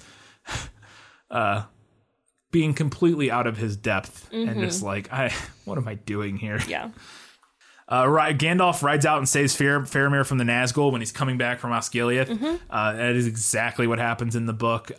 The only slight difference, and I think the movie, this is a slight movie, is better, is that when he rides out and the light comes out to chase away the Nazgul, it comes out of his hand in the book. Yeah. Whereas in the movie, it comes out of his staff. And now we know the staves are important because he breaks Saruman's in the book. So we know that like the staves are a thing in the book. Described as breaking Saruman's power. Yeah.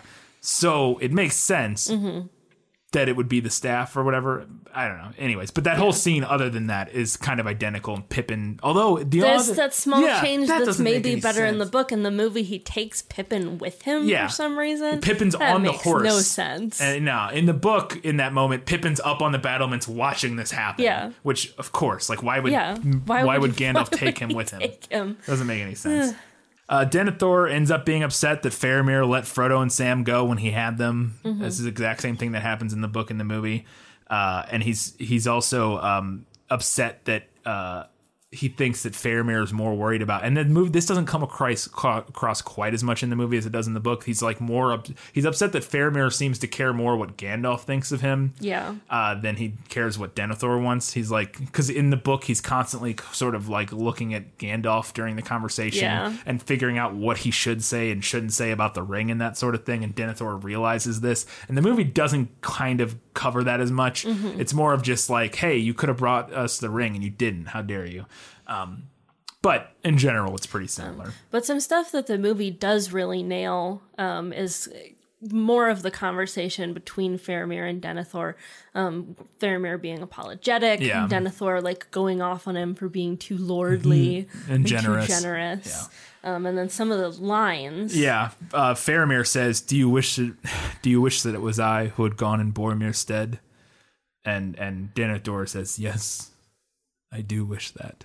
That's right out of the book. Sad eyes Faramir. Yeah. And he says, and then following up eventually after that in a scene, he says, when he wants Faramir to go try to take back Osgiliath, he says, now if there's a captain here who has strength to do his lord's will, and Faramir, again, very defeated, and I will do it since you are robbed of Boromir, and all of that is movie to book identical. They kind of happen in different places, kind of. But yeah. The other line that is really great, and it happens in a different place, but Pippin asks in the movie, is there much hope for Frodo, Gandalf? In the book, this happens. Denethor asks him, or says there's no hope for the ring or something, and Gandalf says, a great line, there was never much hope, just a fool's hope. I think referring to himself in that instance. Him Probably. as the fool is what it seems like. We mentioned that the enemy throws the heads of the dead back into the city. That is from the book. And then Denethor's mind snaps while he's hanging out with Faramir's body. Yeah. Although the only difference in the book, Denethor is absolutely aware that Faramir's not dead.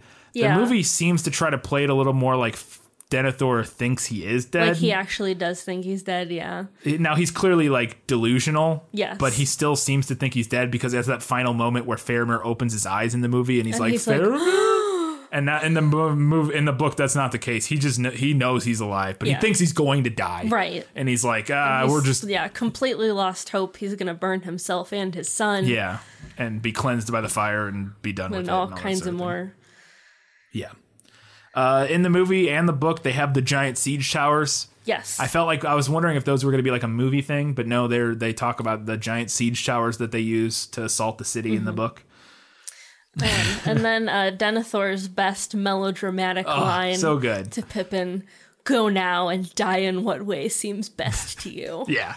All right. Yeah. It's arguably a little better in the movie because he says it while like throwing him out the door and slamming the door in his face, which it's not exactly how it happens in the book, but he does say that exact line. I'm going to say that to my students on the last day of the semester. Go now and die in what way seems best to you. This is the movie nailed it. I forgot this was in the movie, but Gandalf confronts the Witch King inside Minas Tirith. Mm-hmm. There's the only slight difference is that in the book he does it at the front gate after the gates come crashing down. The Witch King rides in on his horse and he confronts it there. In the movie, he's up on the battlements going to save Faramir. He's riding up to the top and the Witch King lands, but the conversation is the same and it's a callback to the Balrog moment. Which I thought was really cool, and that I didn't remember being in the movie, but it is. Yeah. And the scene, the line he says, and this is right out of the book, it's also in the movie. In rode the Lord of the Nazgul, a great black shape against the fires beyond he loomed up, grown to a vast menace of despair. In rode the Lord of the Nazgul, under the archway that no enemy ever yet had passed, and all fled before his face. All save one. I guess that's the only thing that's cooler in the book, is that there's other people there, and they're all like, huh, run, whereas in the movie it's just the two of them. All save one, there waiting, silent and still in the space before the gate, sat Gandalf upon Shadowfax. Shadowfax, who alone among the free horses of the earth endured the tear, unmoving, steadfast as a graven image in Rathninnen. Lord of all horses. Yeah. You cannot enter here, said Gandalf, and the huge shadow halted. Go back to the abyss prepared for you. Go back, fall into the nothingness that awaits you and your master. Go. The Black Rider flung back his hood, and behold, he had a kingly crown, and that's kind of the Witch King crown we get in the movie. And yet upon it no head visible was it set. The red fire shone between it and the mantled shoulders vast and dark. From a mouth unseen there came a deadly laughter. Old fool, he said, old fool, this is my hour. Do you not know death when you see it? Die now and curse in vain. And with that he lifted high his sword, and flames ran down the blade. We talked about the George R. R. Martin and the flaming sword. I think those are kind of a throughout mythology thing. But Gandalf did not move, and in that very moment, away behind in some courtyard of the city, a cock crowed. Shrill and clear he crowed, recking nothing of wizardry or war, wrecking nothing of wizardry or war, welcoming only the morning that in the sky far above the shadows of death was coming with the dawn. And as if in answer, there came from far away another note. Horns, horns, horns. In dark Mindoluan's sides they dimly echoed. That's the mountain. Great horns of the north wildly blowing. Rohan had come at last. Look, I got goosebumps while you were reading that. It's good. It's good. That's a great... It's that good chapter, shit. It's real good. It's real good. But the movie does it. It's just... I think I prefer the book version. I will say, and we talked about this, the book is a little confusing because the Witch King goes back and forth between being on a flying Nazgul and being on a horse, whereas in the movie they clarify, or they just make that easy by he's just always on the flying thing. I don't know why you wouldn't be always on the flying thing, but... Yeah, anyways. We also have, straight from the book, the huge battering ram shaped like a giant wolf that they all call Grug for some reason. It's something like... It's either Grug or something like Grug. I like to think that they're actually chanting Greg. Greg! Yeah, it's something like Grug. I can't remember what... I can't really tell... Grand. Sorry, Grand. I just found it. Grand. That's because we were listening to that. So in memory of the hammer of the underworld of old. Grand. I like Greg. But it looks like a giant wolf, and that's what they used to break down the gate. And then Snowmane dies. Yeah. We were listening to the book in the car, and I turned to you, and I was like, no, not Snowmane. Yeah, and he dies in the movie. Yeah.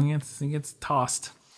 And then the confrontation. So other than the line change, which is better in the movie, the confrontation between Éowyn and the Witch King is identical. Yes. It's straight up identical to how it is in the movie or in the book. Try to find it.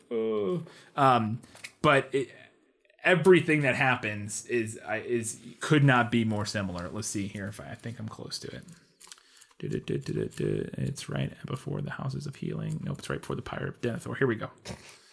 Kingsman, his heart cried within him. You must stay by him. As a father you shall be to me, he said. But his this is Merry talking. But his will made no answer, and his body shook. He dared not open his eyes or look up. Again, this is Merry, because the Witch King has landed at this point, and he's terrified. He's like blind and sick by the horror of it. Then out of the blackness in his mind, he thought that he heard Dernhelm speaking, yet now the voice seemed strange, recalling some other voice that he had known. Begone, foul Dwemer Lake, Lord of Carrion, leave the dead in peace. Come not between the Nazgul and his prey, or he will not slay thee in thy turn. He will bear thee away to the houses of lamentation beyond all darkness. And this isn't in the movie, but again, the books tend to go on at length a little bit more with the dialogue. The face of their enemy was not turned towards him, but still he hardly dared to move. This is Merry. Dreading lest the deadly eye should fall on him, slowly began to crawl aside, but the black captain in doubt and malice, intent upon the woman before him, heeded no more. heeded him no more than a worm in the mud. Suddenly, the great beast beat its hideous wings, and the wind of them was foul. Again, it leaped into the air, and then swiftly down upon Eowyn, shrieking, striking with beak and claw. Still she did not blench. Maiden of the Rohirrim, child of the kings, slender but as a steel blade, fair yet terrible. A swift stroke she dealt, skilled and deadly. The outstretched neck she clove asunder, and the hewn head fell like a stone. Backward she sprang as the huge shape crashed to ruin. Vast wings outspread, crumpled on the earth, and with its fall the shadow passed away. A light fell about her, and her hair shone in the sunrise. Out of the wreck rose the Black Rider, tall and threatening, towering above her. And that shot in the movie is that to the T, where it after the thing lands, it stands up, and it's this shot of him just rising up above her. With a cry of hatred that stung the very ears like venom, he let fall his mace, which he has in the movie. Her shield was shivered in many pieces, which is exactly what happens in the movie, and her arm was broken. She stumbled to her knees. He bent over her like a cloud, and his eyes glittered. He raised his mace to kill. Again, identical. But suddenly, he too stumbled forward with a cry of bitter pain, and his stroke went wide, driving into the ground. Mary's sword had stabbed him from behind, shearing through the black mantle, and passing up beneath the hauberk, had pierced the sinew behind his mighty knee. There we go. And then she stabs him in the face. Slashes those knees. Yep, and she stabs him in the face. So again, like the scene with the Balrog, like so many of the like big moments, the movie's just like, we're going to do exactly what's in the book. Like, to a T. Yeah, we're going to take it and we're going to go tweak here and there. Couple little teeny tiny things. Yeah. But overall, it's going to be that. Because why would you change it? Yeah. So the other thing the movie does that I thought was interesting is that or not interesting. The other thing it nails is that it gives Denethor all the lines about how he knows that Gandalf, basically all of his insecurities and all of his the things that are driving him to be the shithead that he is, we get revealed throughout the course of the movie about how he won't give up the throne to Aragorn. The only thing that the movie doesn't have that I think would help and I think is interesting is that in the book, Denethor is using the Palantir. Yeah. He has his own Palantir, Minas Tirith does. And it's one of the reasons Denethor is so like messed up by the time they get there is that he was a great man, and he was strong enough to sort of not turn evil. Like his will was strong enough to not be turned evil, but it basically just stoked his despair and made him the Denethor we see, who's just ready to light himself and his son on fire, basically.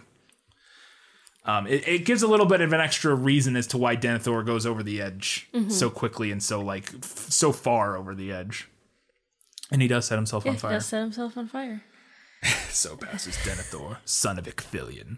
They do decide they need to draw out the forces of Mordor. Yeah, a lot of the same lines there. Yeah.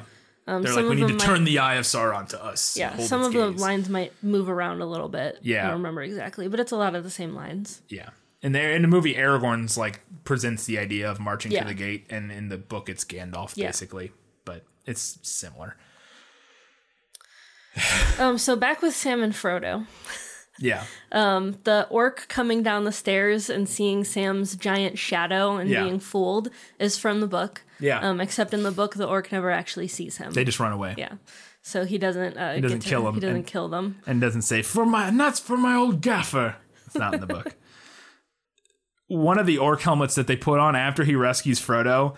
They do gear up in orc regalia so that they can sneak through Mordor, and the book specifically describes at least one of the helmets as having a beak nose guard, and the movie Frodo's, I think, or I can't remember. I think it was Frodo's. I think it's Frodo's, has like a beak nose guard. Yeah. It's like little details, like, all right, cool, well done. And then Sam has to throw away his pants. We didn't think this was in the movie, but it is. It is. It's in the book because they have to lighten their load so they can get to Mount Doom. Yeah.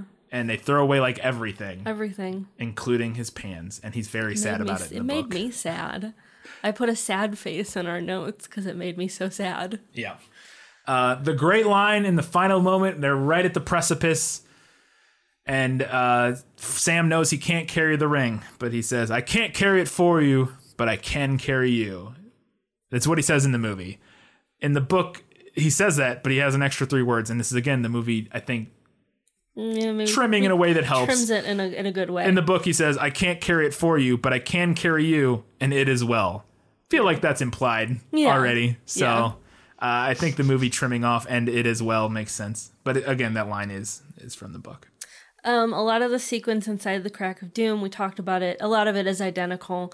Frodo's finger is still in the ring when Gollum holds it up, which is kind of a grotesque detail. It's in the movie, it is, and but we see him pull the finger out and throw it aside. In the book, he holds up the ring above his head with the finger in it, which is that's good.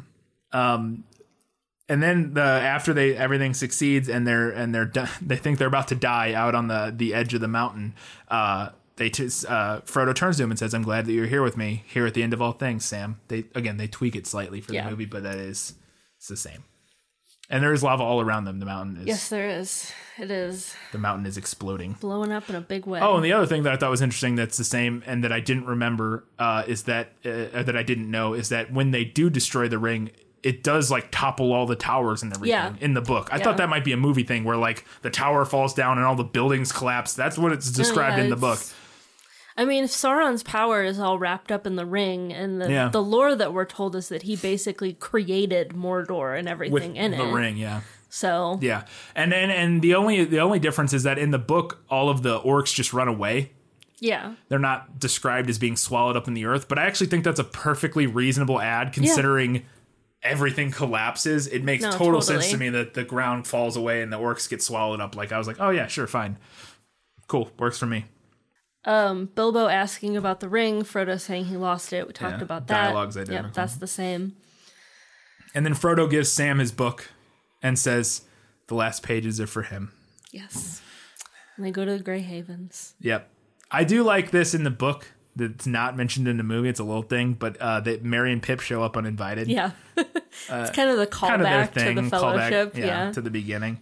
And then it does. The end of this book is identical. So the 8 endings that we get in the movie are all in the book. Yes. Every single one of them, if not more, in the book, because we have the whole scouring of the Shire and everything. Yeah. But everything, the waking up in the House of the Healing, and then going to the coronation, and then going home to the Shire, and then going to the Grey Havens, and then coming back in Sam, and it ends exactly the same as the book. We come back home with Sam.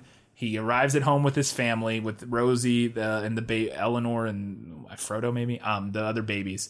And his last line, the last line of the book, is the last line of the movie. Well, I'm back. Yeah. That's it. That's how the book ends. Yep. I couldn't see you being disappointed if you were a book fan. I mean, I guess you could, but I would be astounded. That's it for the movie Nailed It, which is so many things. These movies are, we've talked about it. They're the best. All right, a few odds and ends very quickly before we get to our final verdict and finish this thing off.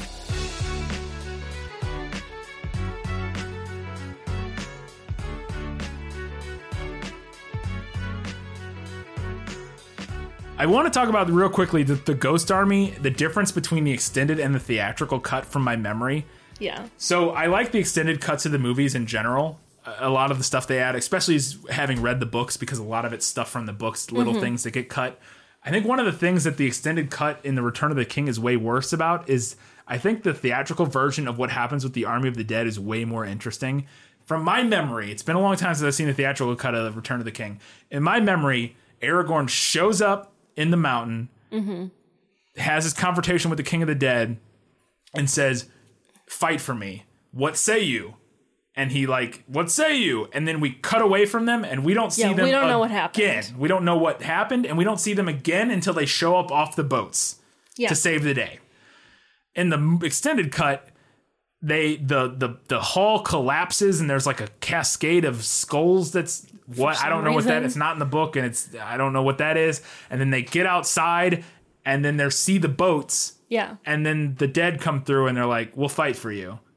And then they get on the boats. And they toss all the pirates out. They take the boats. And then they start sailing up the sea. So we know for sure they're coming. We know the dead are. And that's the big difference is that in the theatrical cut, when those boats pull up to the side of the shore, you don't know who's getting off of them. Yeah. Which I think creates an interesting moment for the audience. It's kind of a different experience. Yeah, it's completely different. And I actually think the theatrical version of this makes way more sense. The book version's closer to the extended version's much closer to the book. Yeah. Because we know what's happening in the book. But I was like, I actually think I prefer the theatrical cut. Yeah, and we of didn't this. cut that whole thing with the skulls because that was kind of weird. It's weird, and I don't even know what that what that was. Oh. I will agree that I do not understand how Liv Tyler. How has Liv Tyler never once been cast as Snow White? And not in anything that I know of. Because they have like those shots of her like from above, like laying dramatically on her bed with her dark hair fanned out and her pale skin. I'm like, now how has she never been cast as? She looks like Snow White. What are you doing, Hollywood? I don't know. Messing up. Aragorn has 8 million names. I talked about this in one of the earlier episodes about how he goes full breaker of chains. That happens several times in this book where people regale everybody with Aragorn's 8 million titles because he's Ildris. He's not Ildrisel. He's Elisar, Elfstone, the heir of Elendil. He's got a million names. Yeah. George R.R. Martin was like, I like lots of names. I'm going to do that. So everyone has lineage in this world, and we get to hear everyone's lineage. Even the fucking trees have lineage. Yeah. And then at Theoden's funeral, we get the Rohan Book of Numbers.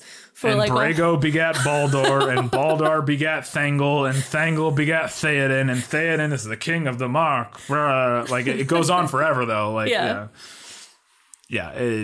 is interesting. I was like, okay.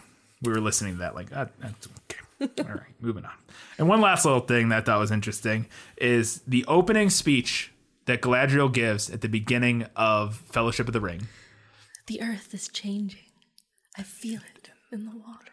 We were like, that's not in the book. Yeah, it is. It's in the very end of Return of the King. And guess who says it? Treebeard. Treebeard. Treebeard says that in a conversation to somebody. He says, the earth is changing. I feel it in the water, which makes sense for him to say. Yeah. But yeah, they took that, moved it to the beginning, gave it to Galadriel. It's interesting. That would be interesting, though, to recut the opening Galadriel monologue, but have Treebeard do the whole thing.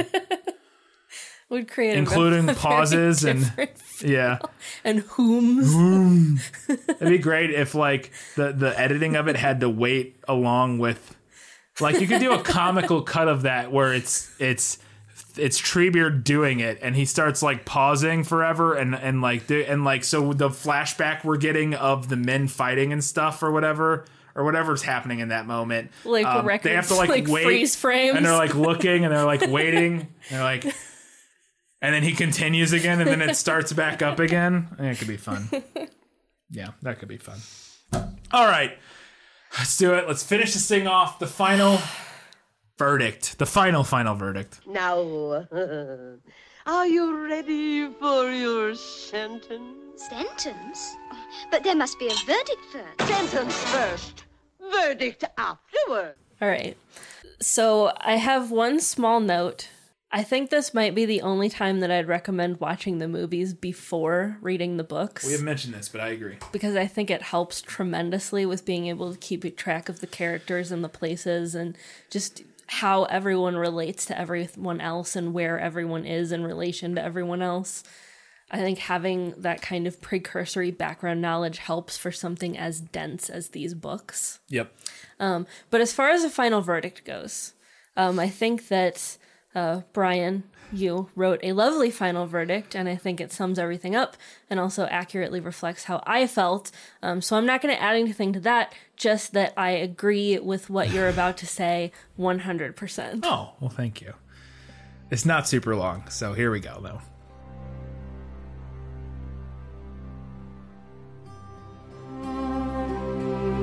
One final time, I'm going to have to award this to the movie.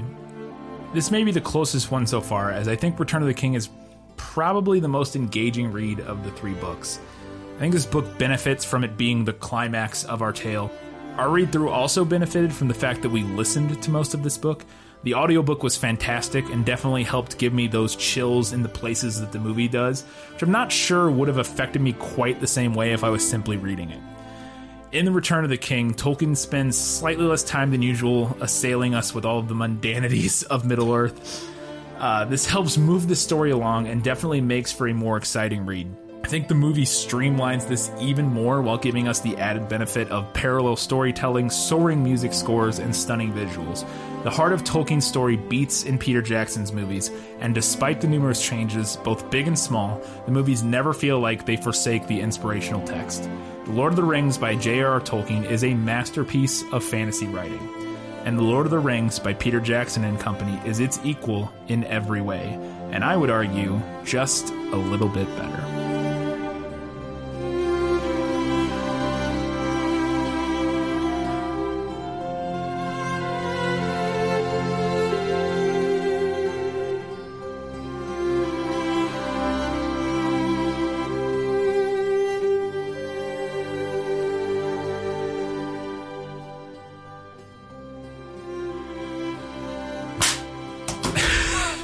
That's it.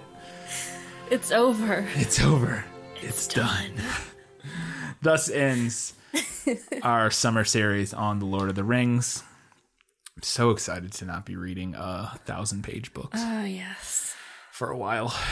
But yes, we gave them all to the movies, but books are great. They are. And the movies are just brilliantly faithful adaptations. I don't want to go into any more of it. You know how we feel. We've talked about it. We've hashed it and rehashed it. If you've enjoyed listening to us discuss Lord of the Rings, you can do us a big favor. Come back and listen to the rest of our episodes. But also, if you really enjoyed us, you can rate and review us on iTunes or anywhere else you download our podcast. Write us a review. Give us a 5-star rating. It helps a lot. It gets us out there to more and more people because iTunes will recommend us more. Yep. Also, you can find us on any of the social media, on Facebook, Instagram, Twitter, Goodreads. We have a subreddit. All of those places. Just look for This Film Is Lit. So follow us there and share us around to your friends. Yep. Also, sharing us helps quite a bit. You can share us on Reddit if you're a part of a subreddit. If you're active on Lord of the Rings subreddit or anything like that, and you enjoyed our episodes, feel free to share it there. That would be awesome.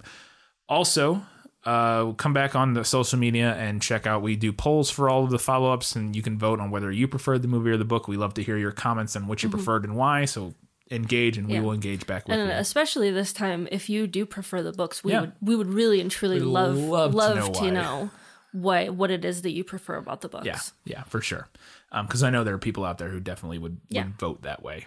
And so before we get to it, so Katie, we're there now. What's our next thing? We're done with Lord of the Rings. What are we doing? All right, so up next we are going to do something that is a little lighter, both in tone and volume. Woo. We are going to do Fantastic Mr. Fox. Nice. By Roald Dahl. There you go. I have never seen this movie, but I'm interested. I've always wanted to. I think I've seen it once. I don't really remember much about it. Cool. All right. Well, you can go check out Fantastic Mr. Fox. If we find it on Netflix or anything like that, we'll send you a link or we'll post it on our social media so you can go watch it. But until that time, guys, gals, non-binary, and everybody else, thank you for joining us on our Lord of the Rings journey. It's been a blast. It's been an unexpected journey. It has been. It's been there and back again, A Hobbit's Tale. It's been that one doesn't work. The Two Towers. Keep reading books. Keep watching movies. Keep being awesome.